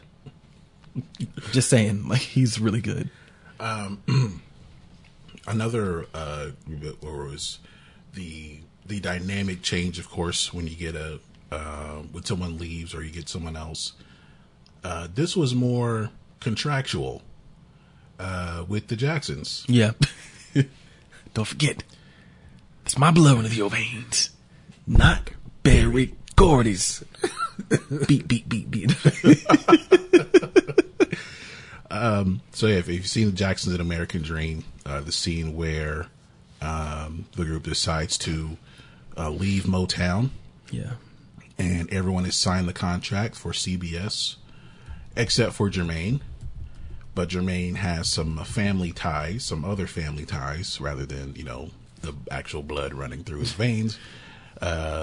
He married the boss's daughter, basically. And he ended up staying at Motown. He did have a hit, Let's Get Serious, written by Stevie Wonder. I didn't like that song. You didn't like that song? I didn't really care for it. No. And the rest of the Jacksons move on. They had to rename themselves the Jacksons because the Motown owned the Jackson 5. So they move on, and they had more success. being able to having some creative control as well. Yeah. At first, they did like a song or two, but they worked with some different songwriters. They worked with Gamble and Huff, I believe, and not sure if it was Holland Dozier Holland. That might have still been Motown, but the point is they had some creative control over what they wanted to do once they left Motown, and it was kind of an easy maybe it was an easy transition. Like, okay, well, we have an extra Jackson over here, and he's always wanted who's to be. just been waiting in the wings this whole time, ready to step in. So. And I feel like that's basically what happened. Like, Yeah. it was just like another in the assembly line. What if someone else left the group? What if there's another son that could have stepped in? And what's funny is that it wasn't explored really at all in the miniseries. It made it seem like Michael and Jermaine were close, but as it went on, especially after the Jacksons left Motown, there was a little bit of a beef between Michael and Jermaine. Yeah. There was the notion that Jermaine wanted Thriller to flop. And when that didn't happen, there are two occasions in which this happened. So when Michael won Album of the Year, he went up to get his award, and with him on the stage, he brought up Rebe and LaToya and Janet. Mm-hmm. And it's like, I just want to thank everybody, and all my brothers and sisters, including Jermaine. And he like pointed to Jermaine, like, I got you. and then when they did the Motown 25, after they did their medley, everyone went off stage. Before he sang Billie Jean, he's like, yeah, those are the good old days, and it's such a great feeling performed up here with my brothers, including Jermaine. Shade. Oh God. So yeah, there was some beef between them, and it continued. What's funny is that continued into Jermaine started working with Babyface and L.A. Reid. Mm-hmm. Michael wanted to work with L.A. Reid and Babyface, so he brought them over to the house. I think this is when he was in the middle of making Bad, Yeah. or between Bad and Dangerous. Jermaine Jackson put out a song called Word to the Bad. So this was after Bad. Yeah, I'm seeing this here, the Michael Jackson diss. Yeah, that was the Michael Jackson diss song. Who disses their brother? Like, that's so weird. The story is that song was on the radio for 2 days, and somehow Michael got it pulled completely off the radio. Oh God. It was he got Oh, it. He got yeah. it pulled off the radio. As if it had never been there in the first place, it says. Ay, ay, ay. You don't feud with your brother who's more talented and successful than you, I guess. It's the moral of that story. So yeah, that's definitely a dynamic that can happen when band members change, especially when it's the family act. Yeah. If you could just throw somebody in there. One of the more I don't know if it's debated a lot. I'm not a metalhead at all. But with Black Sabbath with Ozzy Osbourne and Black Sabbath with Ronnie James Dio. So, and that's interesting because I have not heard. I knew it happened, but I hadn't heard much Ronnie James Dio era Black Sabbath. I've heard Dio. I've heard that band. Once again, and I feel like this is going to be the theme of the episode. Much better singer. Ronnie James Dio was a much better singer than Ozzy Osbourne, but Ozzy Osbourne was the more charismatic. That's the theme here. He had the charisma. He had the personality. Yeah, but he also had that dangerous personality where he did a lot of crazy also shit. better looking. Yeah, he did a lot of crazy things. So biting heads off of bats. yeah. But that was an accident. Yeah, he thought it was a rubber bat. Very funny story, but yes, he thought it was a rubber. It's like he's not that high, or was he? But yeah, like you go back and listen to things like War Pigs, which is my favorite Black Sabbath song. You listen to Paranoid. You listen to Iron Man. I don't know what they did during the Ronnie James Dio era. Well, we'll play something. So, to give you a little example here, this is Paranoid, and Great riff, by the way. so I don't know why I keep skipping like that, but.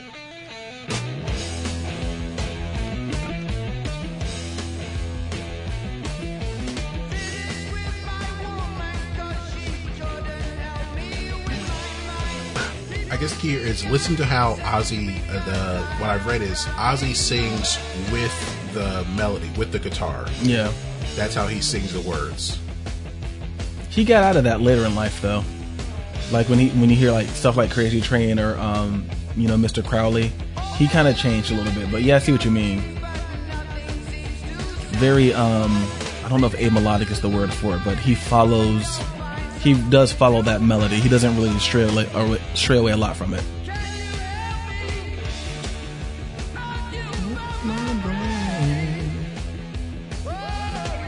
Classic metal track. Classic.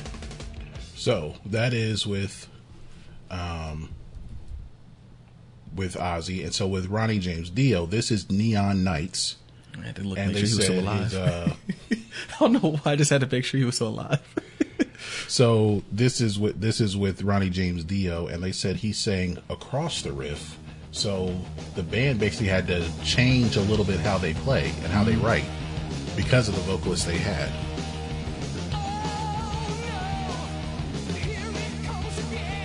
Yeah, he's always had that very sweeping sound.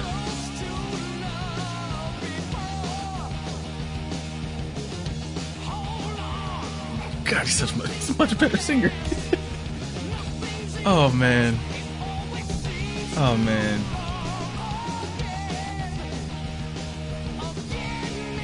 Rest in peace, man. Such a good singer.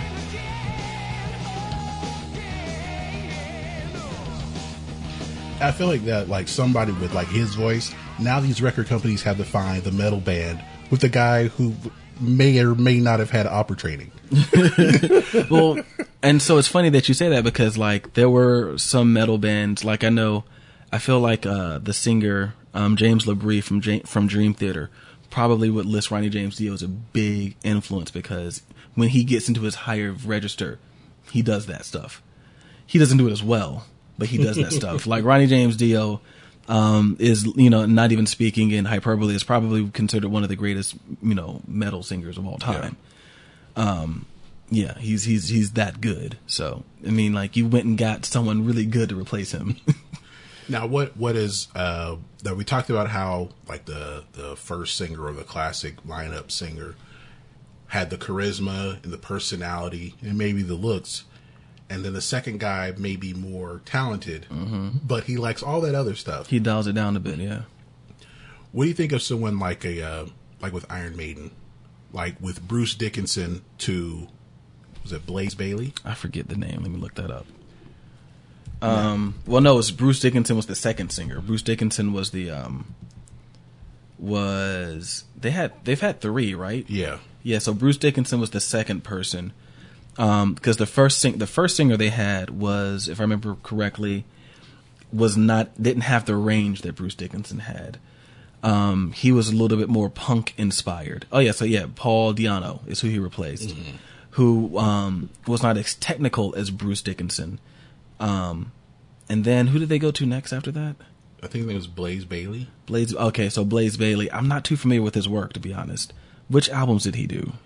The one I have on the list is the X Factor.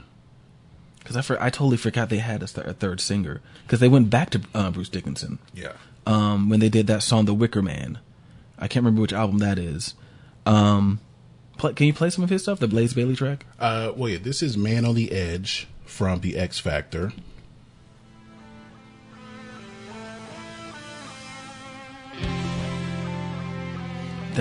That is classic Iron Maiden. Hey, Abe, what's up? Abe is watching us live. Abe is pimp. He said, what up?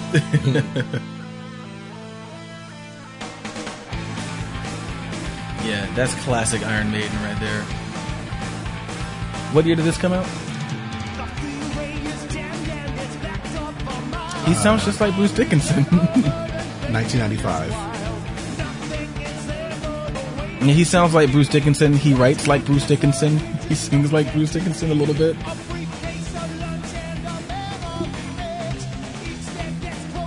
Yeah.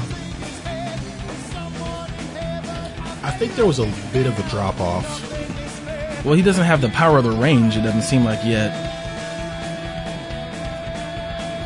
And honestly, it could just be the fact that this sounds so much like classic Iron Maiden. Like the beginning of that song almost kind of sounded like the beginning of The Evil That Men Do. So I'm going to play Run to the Hills. Oh, yeah.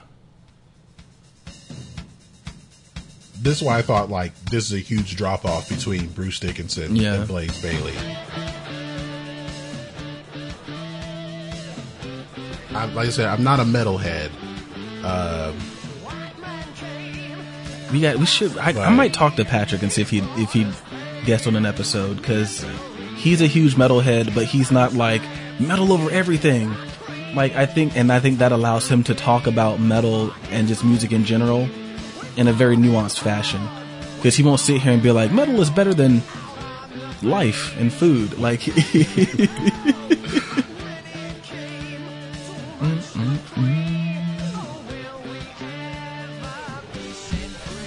What year did Run to the Hills come out? God, I love that. The galloping. 1982. And he says galloping. That's that horse gallop sound. Okay, yeah. You know what? Maybe I was not thinking at how good Bruce Dickinson was, but yeah, this was a huge drop off.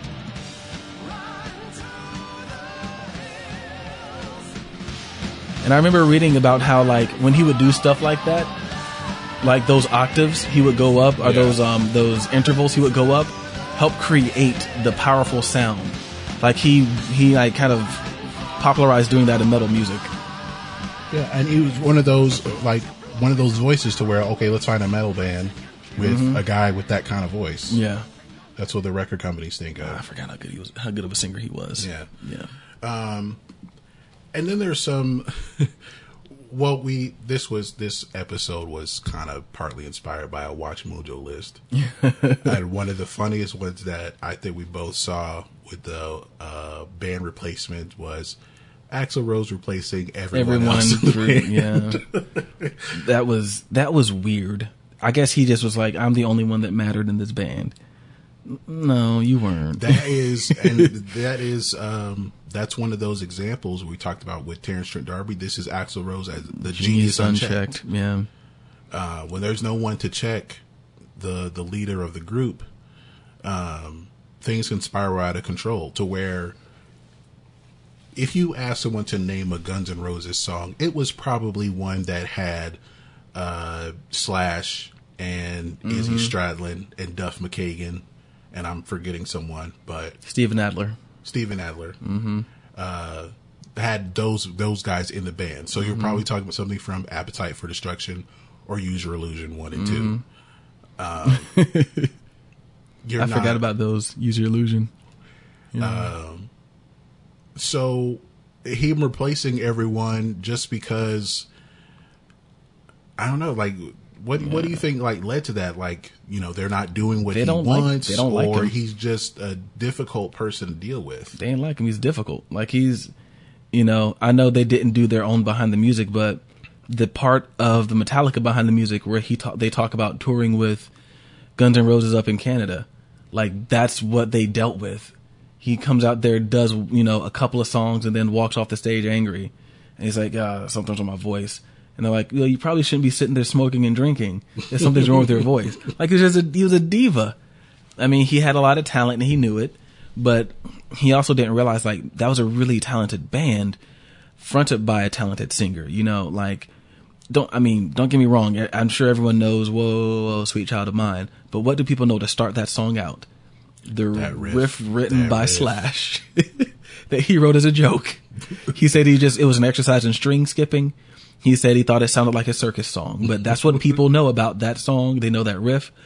It's like, what do people know about Welcome to the Jungle? What do they play when I feel like that's a Relief Pitcher song as well. Yeah. the like they know that beginning, and it's like, you know, yeah, you come in, welcome to the jungle, we know that, but like you gotta be willing to give credit where credit's due, man. Like Slash was your partner in crime. He helped, you know, he helped. Yeah, that should have been. That's one of those bands that they could have been greater. They really could have. They could have been greater than what we know them to be. Yeah, they have these classic songs, but there's something missing. And I think like with these, you know, members that get replaced, in some cases there is something left to be desired when the lineup changes. Yeah. And with the classic lineup, it's not going to be the same. Yeah. You know. No, that was definitely, for me, that was kind of what could have been almost like a Jimi Hendrix, but they didn't die. Yeah. They just stopped getting along. You know, Jimi Hendrix came in, he gave us Are You Experience, Electric Ladyland. I forget what we got with the Experience versus the other band he did. I can't remember the name of it, but like he came in, he gave us this great music in a short amount of time, and then he was gone. His was because he died. You know, Guns N' Roses comes in, they give us this great music, and they're gone, and it's because the lead singer's a dick. It's because no one can get along with him, because if you didn't know, Slash is still out there making really good music. He's working with Miles Kennedy. He did one album where he got a whole bunch of lead singers, you know, the late Chris Cornell song on one track. The guy who has lost his mind, Kid Rock, sings on one track. Sinister Gates I can't remember. The lead singer from Avenged Sevenfold has a song. And what's great about it is like a lot of the songs he does in the style of that singer. Like, so like the song he does with, I'm going to guess it's Sinister Gates, but I cannot think of who it is. I think it might be Minister Shadows or M Shadows. He does it in the style of an Avenged Sevenfold song. He does the Kid Rock song in the style of Kid Rock's later career, because let's face it, Kid Rock don't rap no more. And then the one he did with Chris Cornell was just kind of straight ahead rock. But like, he's still out there making music, and he's still good. He's not as successful, but I mean, like, he can still live off his Guns N' Roses royalties. He's doing okay. I saw a video of him at a Guitar Center. And all he had to do was just play like the first 3 notes of Sweet Child of Mine. And I swear people just threw money. They just went crazy. And it's just like, you know, no one's going crazy for you, Axl, you know, not like that, you know. I think Slash was the one who kind of came out of this smelling roses. Yeah. No pun intended. Now there were some cases in which maybe the band went into their classic period, their greatest success. Fleetwood Mac, with Bob Welch. He did take his song "Sentimental Lady" and did it on his own, and it became a hit. But this was before. You all right? I'm good. I don't know where that came from. That was before they got Stevie and Lindsay. Yeah. And they actually made Christine part of the group, because she was working with them, but she wasn't a member of the group yet. Yeah. So, you know, you have something like that. And of course, they went on to have their biggest success. Yeah, most definitely. A lot of courtesy of Lindsey Buckingham and his writing style. Yeah. Yeah. Yeah, because he came in and he became like the principal songwriter. Yeah. I mean, Stevie wrote some stuff. Christine wrote some stuff when they finally made her a member of the group. But yeah, I think but bringing Stevie and Lindsay in, they just went up from there. Another instance, I guess for an interesting reason why there was a lineup change. Smokey Robinson and the Miracles. Smokey Robinson became the head of the president of Motown or something like that. Yeah. To where they they had a final show and introduced Billy Griffin as the new lead singer, and they made a couple albums and this was kind of when Motown wasn't sure what they were trying to do. I felt like there was no real direction in the 70s. Yeah. As far as okay, we're going to go with this disco, or we're going to try to, do some different things with this R&B. Can't really use the Funk Brothers anymore because it's an outdated sound at the time. Yeah. But they bring in Billy Griffin, who apparently was the last person to audition for the lead singer part. And then they find out he sounds exactly like Smokey Robinson. Yeah. So this was a sound-alike thing that worked. But really, they only had a couple of major hits. Yeah. Love Machine was a smash hit around the world. Was that in Heavyweights. Yes, okay. That's how to think of. I was like, yeah, that wasn't Heavyweights. I thought it was who did I think did Love Machine for the longest time? I thought it was like Peaches and Herb or something. Oh, that was such a good song. Oh man. No, that's all I'm thinking of. Is what was the guy's name? I cannot think of his name. The guy who came out initially and started dancing, and then the bigger dude came out there and danced with them. I can't remember their names in the movie. But then the other camp counselor with the really short shorts that was doing that one dance. That's a classic. Not to get off topic, check out Heavyweights if you haven't seen it. It is I truly think it's a classic. on Netflix still. I think it is too. Yeah. I guess probably one of the most famous, another one of the most famous lineup changes is we've talked about this miniseries as well with the Temptations. Yeah. Another instance where you have a lead singer who is good looking, charismatic, but he's too much. He's destructive. He's destructive on and off stage, physically and psychologically. Mm-hmm. I'm David Ruffin, and these are the Temptations. Like, I would have been ready to fight. Yeah, yeah. I just wish Fall Out Boy could have kept that title of their song. Yeah. That'd have been awesome. Yeah. But no, yeah, he was. I mean, David Ruffin has one of my favorite voices of the Motown era. He has a really good, it's a mix of it's like a smoky gospel-esque voice. Yeah. And it's just, but when you watch the movie, and of course, his estate says it's overblown, and he wasn't really like that. But even if half of it was true, come on. Yeah, even if just half of it was true, that's still whoa, pump the brakes. Then why did they kick him out the group? Then? Yeah, why did they kick him out? That scene where they were just looking at him, they stood there resolute, just looking at him as he's like, "You can't do this to me." And they just, "You can't do me like this." They just stood there didn't even move, they were like statues. It was so weird. I wonder what part of that was true as far as did they have the vote while Paul is in the hospital? Mm-hmm. Did they? Wait, no, it wasn't Paul in the hospital. It was that was after they were. I think they were at a hotel. I thought they were at Motown, weren't they? Because they were standing in the studio. They were on tour. Okay, or it was after the Copa show when he said, "I'm David Ruffin. These are the Temptations." I want to know, did he really do that? I feel like he really did that. Did he really you're just a group in search of a David Ruffin? I feel like those things happen. It's not the I think the scenes that his estate or his family really had a problem with was when he died. Mm-hmm. They made it seem like in the miniseries he was just thrown out of a limousine and he just in front of a hospital just dropped off right there. Mm-hmm. But they said that's not what happened. Mm. He wasn't in the morgue for a week before someone found him. It wasn't like that. Gotcha. But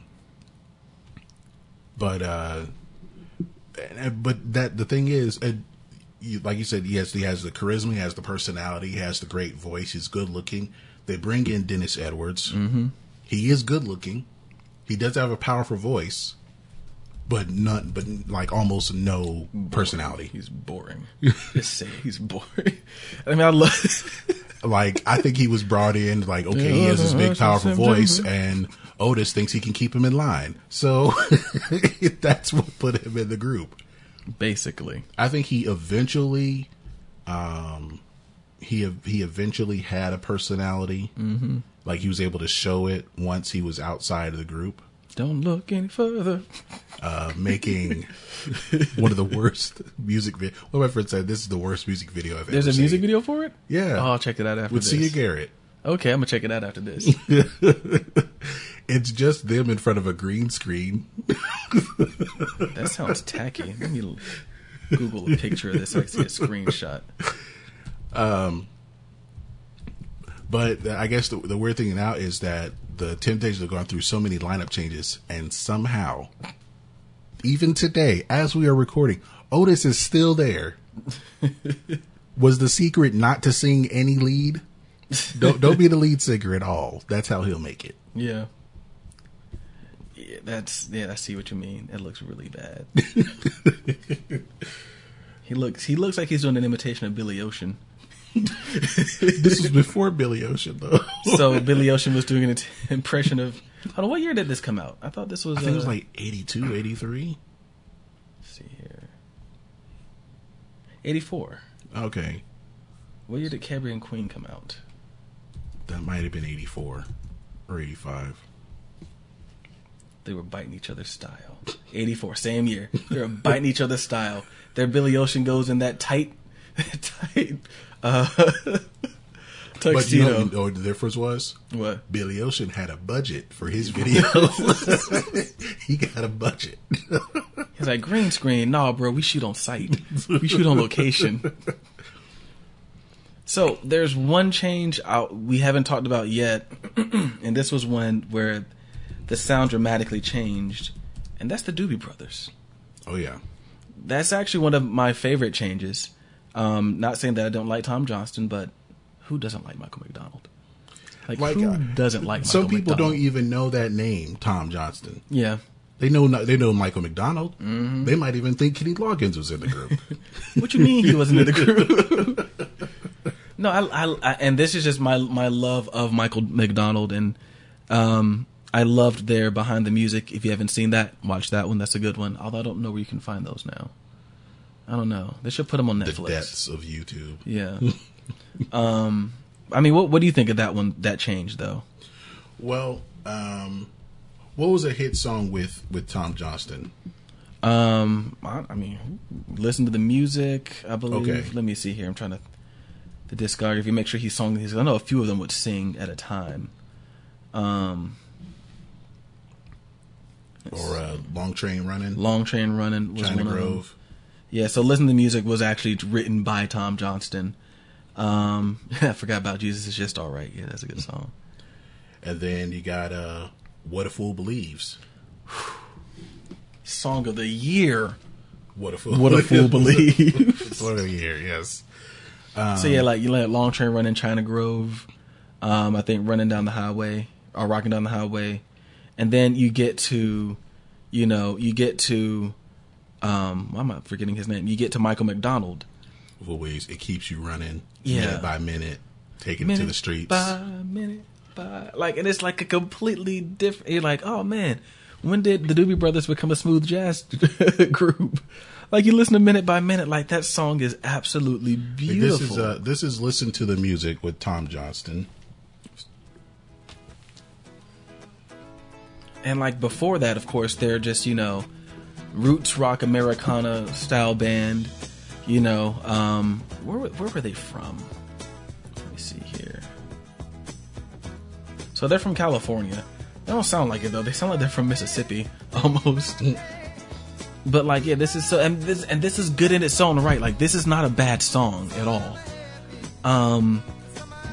But you get Michael McDonald, who, and I mean, this is not a stab at guitar players. I am a guitar player, but it's just something about writing on keyboard and piano. Like, you can just write.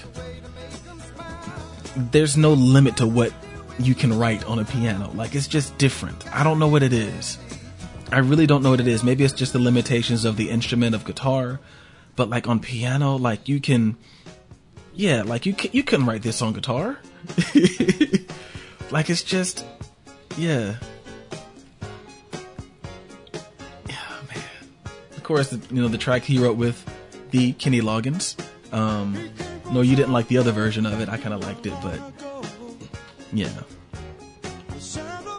But you get like the piano in there. There's some synth in there. Like it's just, and I can only imagine like when they switched it up and got him in there, and he brings a song like this. what's this, man? Like, what's this? Like, I think, like you said, it was more like roots, blues, and you bring him in. It's pop, Adult and contemporary. It's R&B. Yeah. And it gives them it's a drastic difference between the two. And I just imagine they're like, what is this? And he's like, our future. Like, I can just like when they make the Doobie Brothers biopic, I don't know who, of course, is going to be Michael McDonald, but like, I don't know why I see him as this, like, even though he's like, seems like the nicest guy, I'm making him out to be like the Bobby Brown or the David Ruffin. They're like, what is this? This is our ticket to the top. And then it's like coming this fall. He's the David Ruffin that stays in the group. Coming this fall. He took them as far as they could go. And it's like, taking it to the street, taking it to. I just see that happening.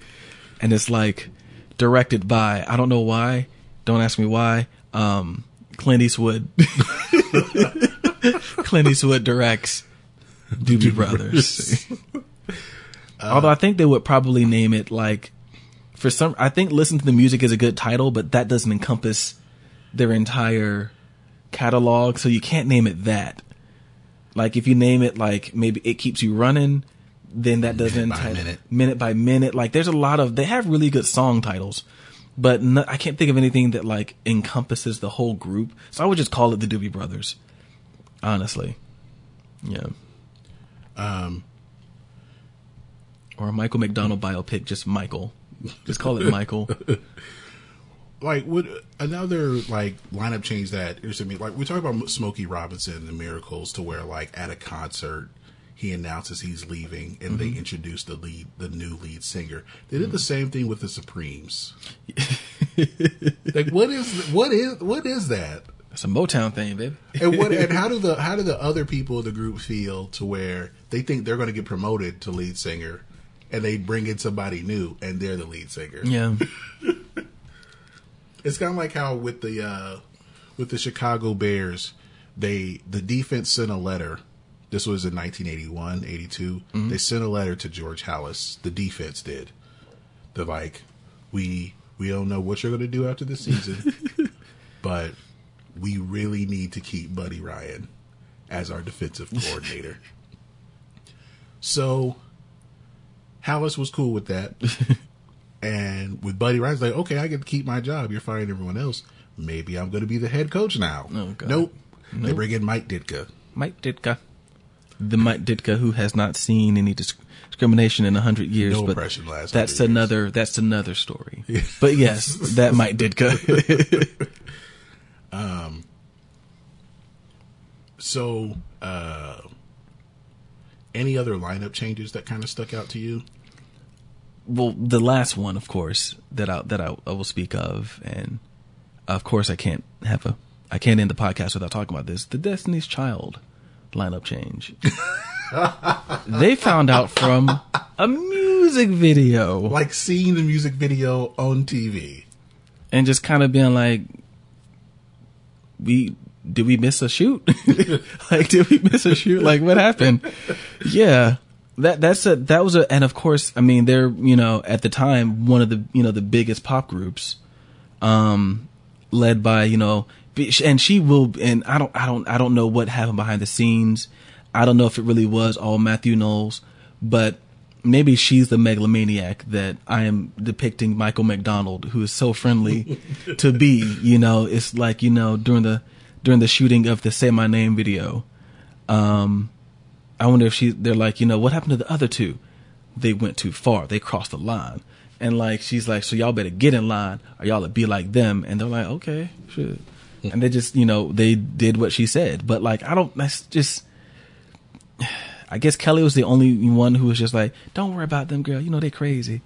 And that's how she got to stay. She was a good cop. She was a good cop to Beyonce's bad cop. So it was that but that lineup change right there just, it screams like, I am Beyonce. I am going to be the star of the group.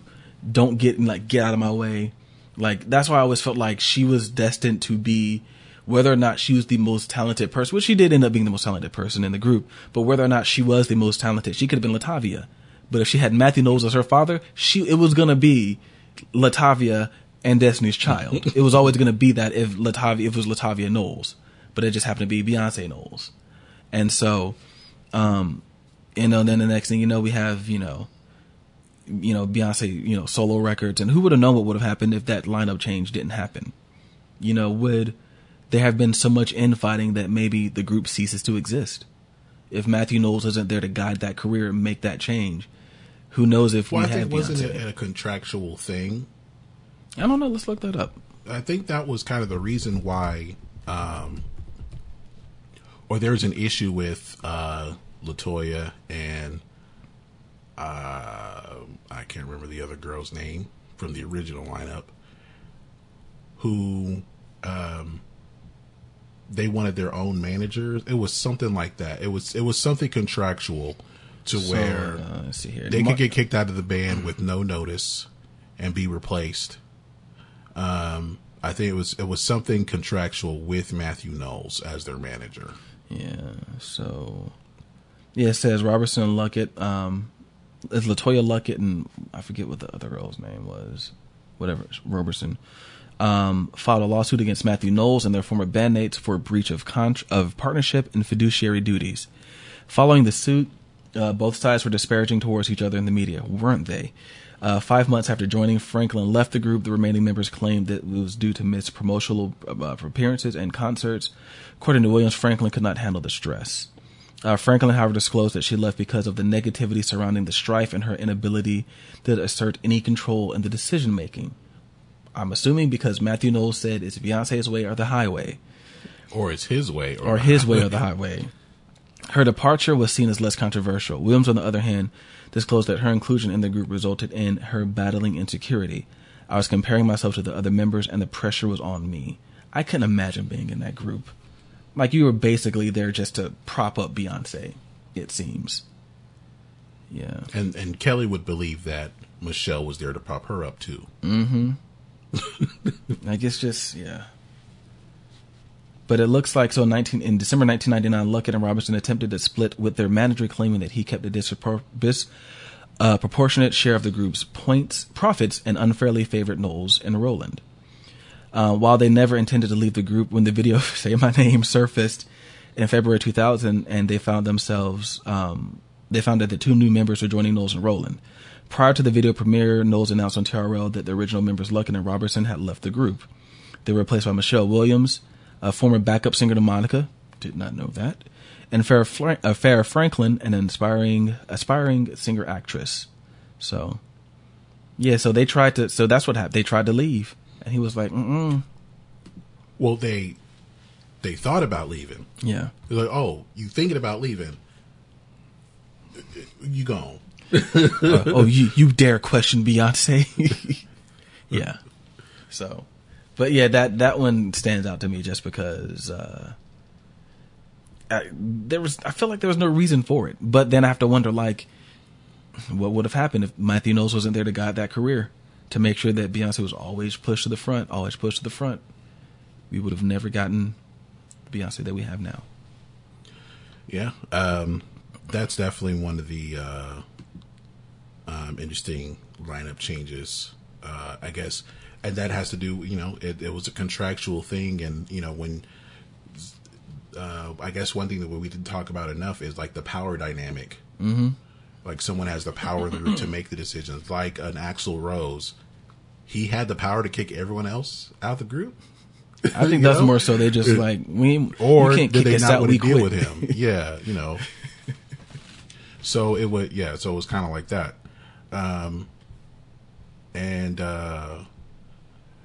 So there, a few different reasons why lineups change. And then you get a different sound altogether, a la Genesis.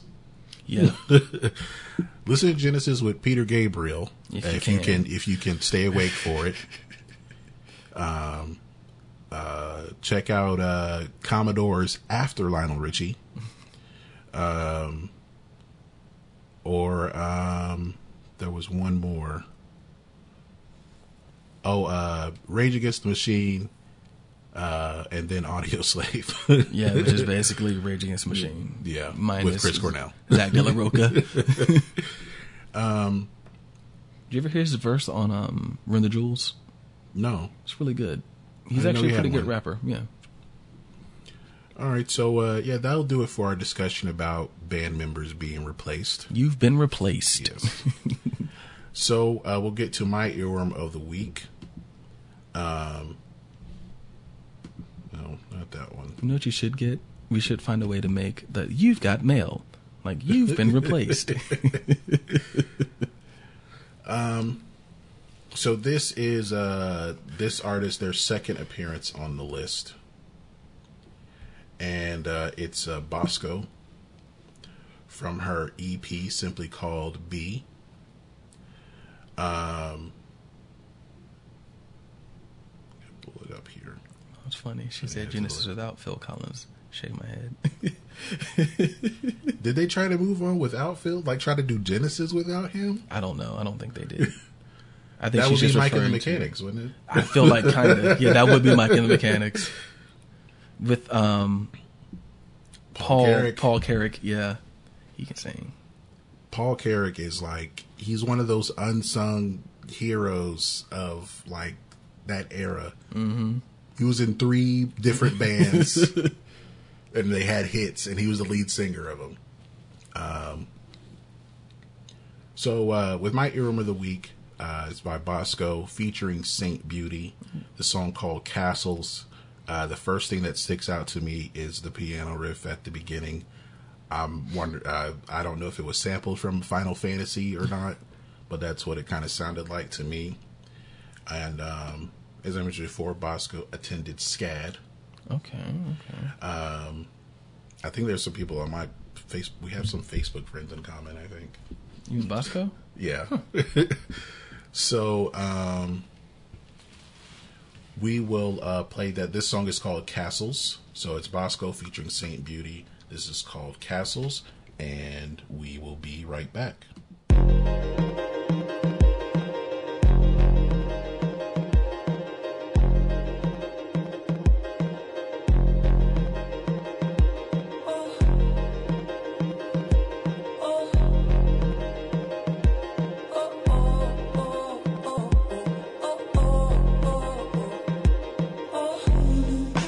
Hold the weight, I'm in it.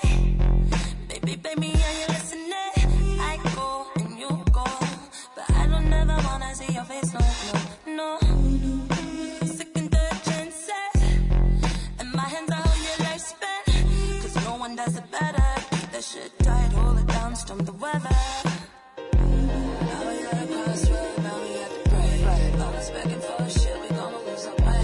All we got is one life and one life to live. You dig, if it's on you, I'ma ride it, you know I'm down to ride. And maybe we can do it all. And let me help you see that. Your crown just fell apart. You can't heal my broken heart. Guess there's nothing to say. No, no, no, no. No more, I'm over you. There's nothing you can do. Guess there's nothing to say. Oh no, no, no. Cancel plans with my friends. I've learned them not to take. Guess there's nothing to say. No, no, no, no. Then after days cutting away, hearts will break, late to say. Guess there's nothing to say. No, no, no, no. You know I'm trying to get it. Make that dollar get your hustle. It's you and me. They know who you are and what you mean to me. Yeah. Late night long roads. All right, that is Bosco featuring Saint Beauty.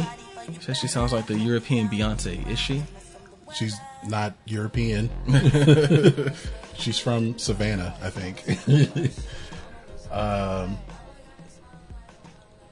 So that is from her EP, simply called B.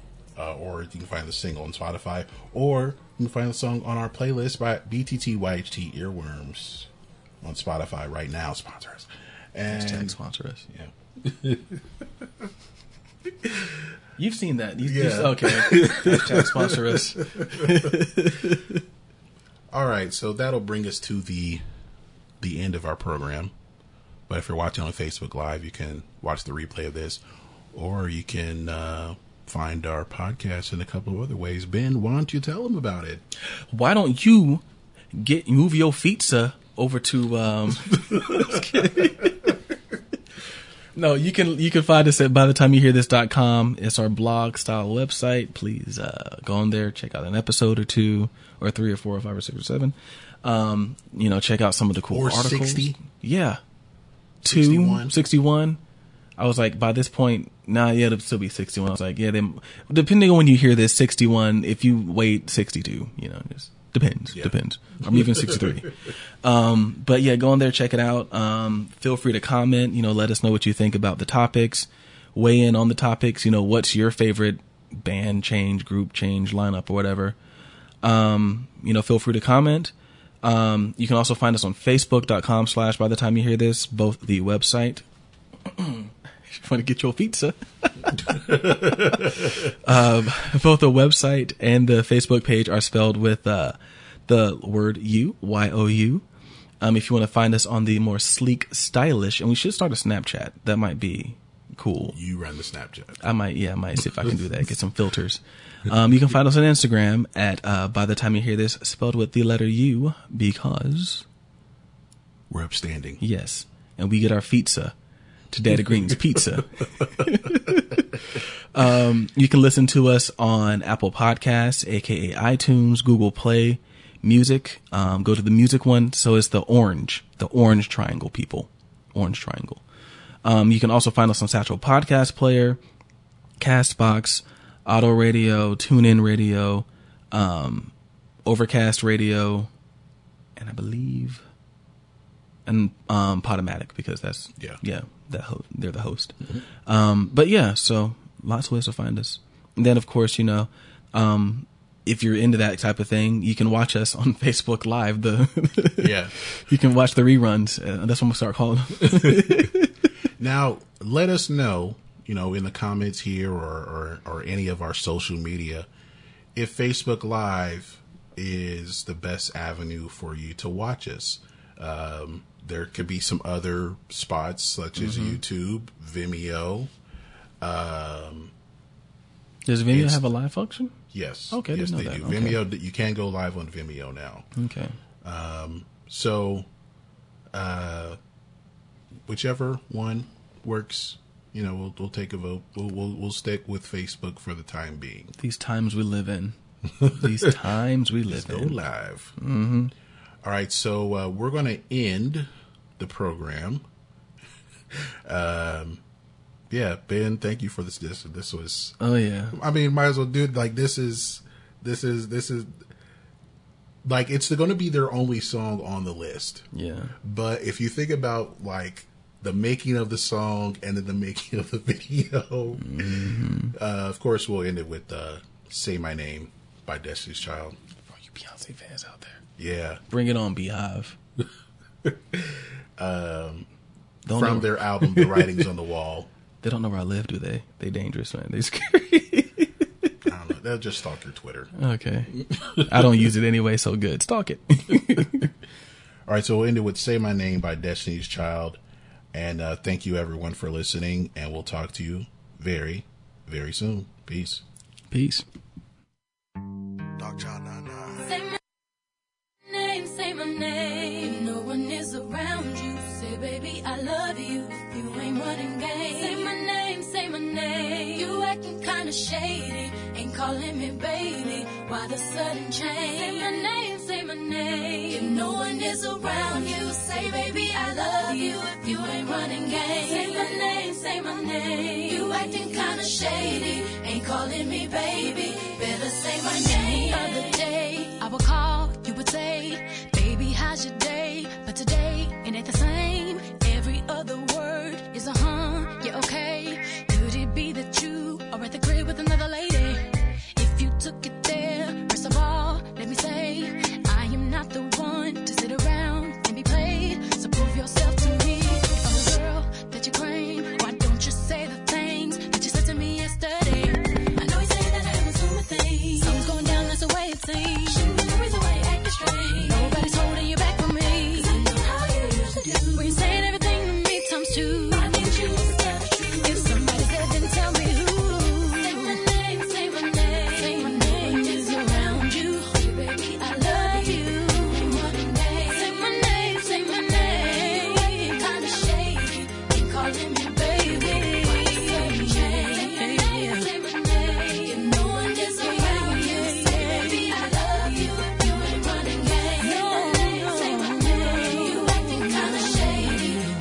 with me, baby. Better say my name. What's up with this? Tell the truth, who you with? How would you like it if I came over with my clique? Don't try to change it now. See you, gotta bounce. When 2 seconds ago, said you just got in the house. It's hard to believe that you are at home by yourself. When I just heard the voice of someone else. Just this question, why do you feel you gotta lie? Give me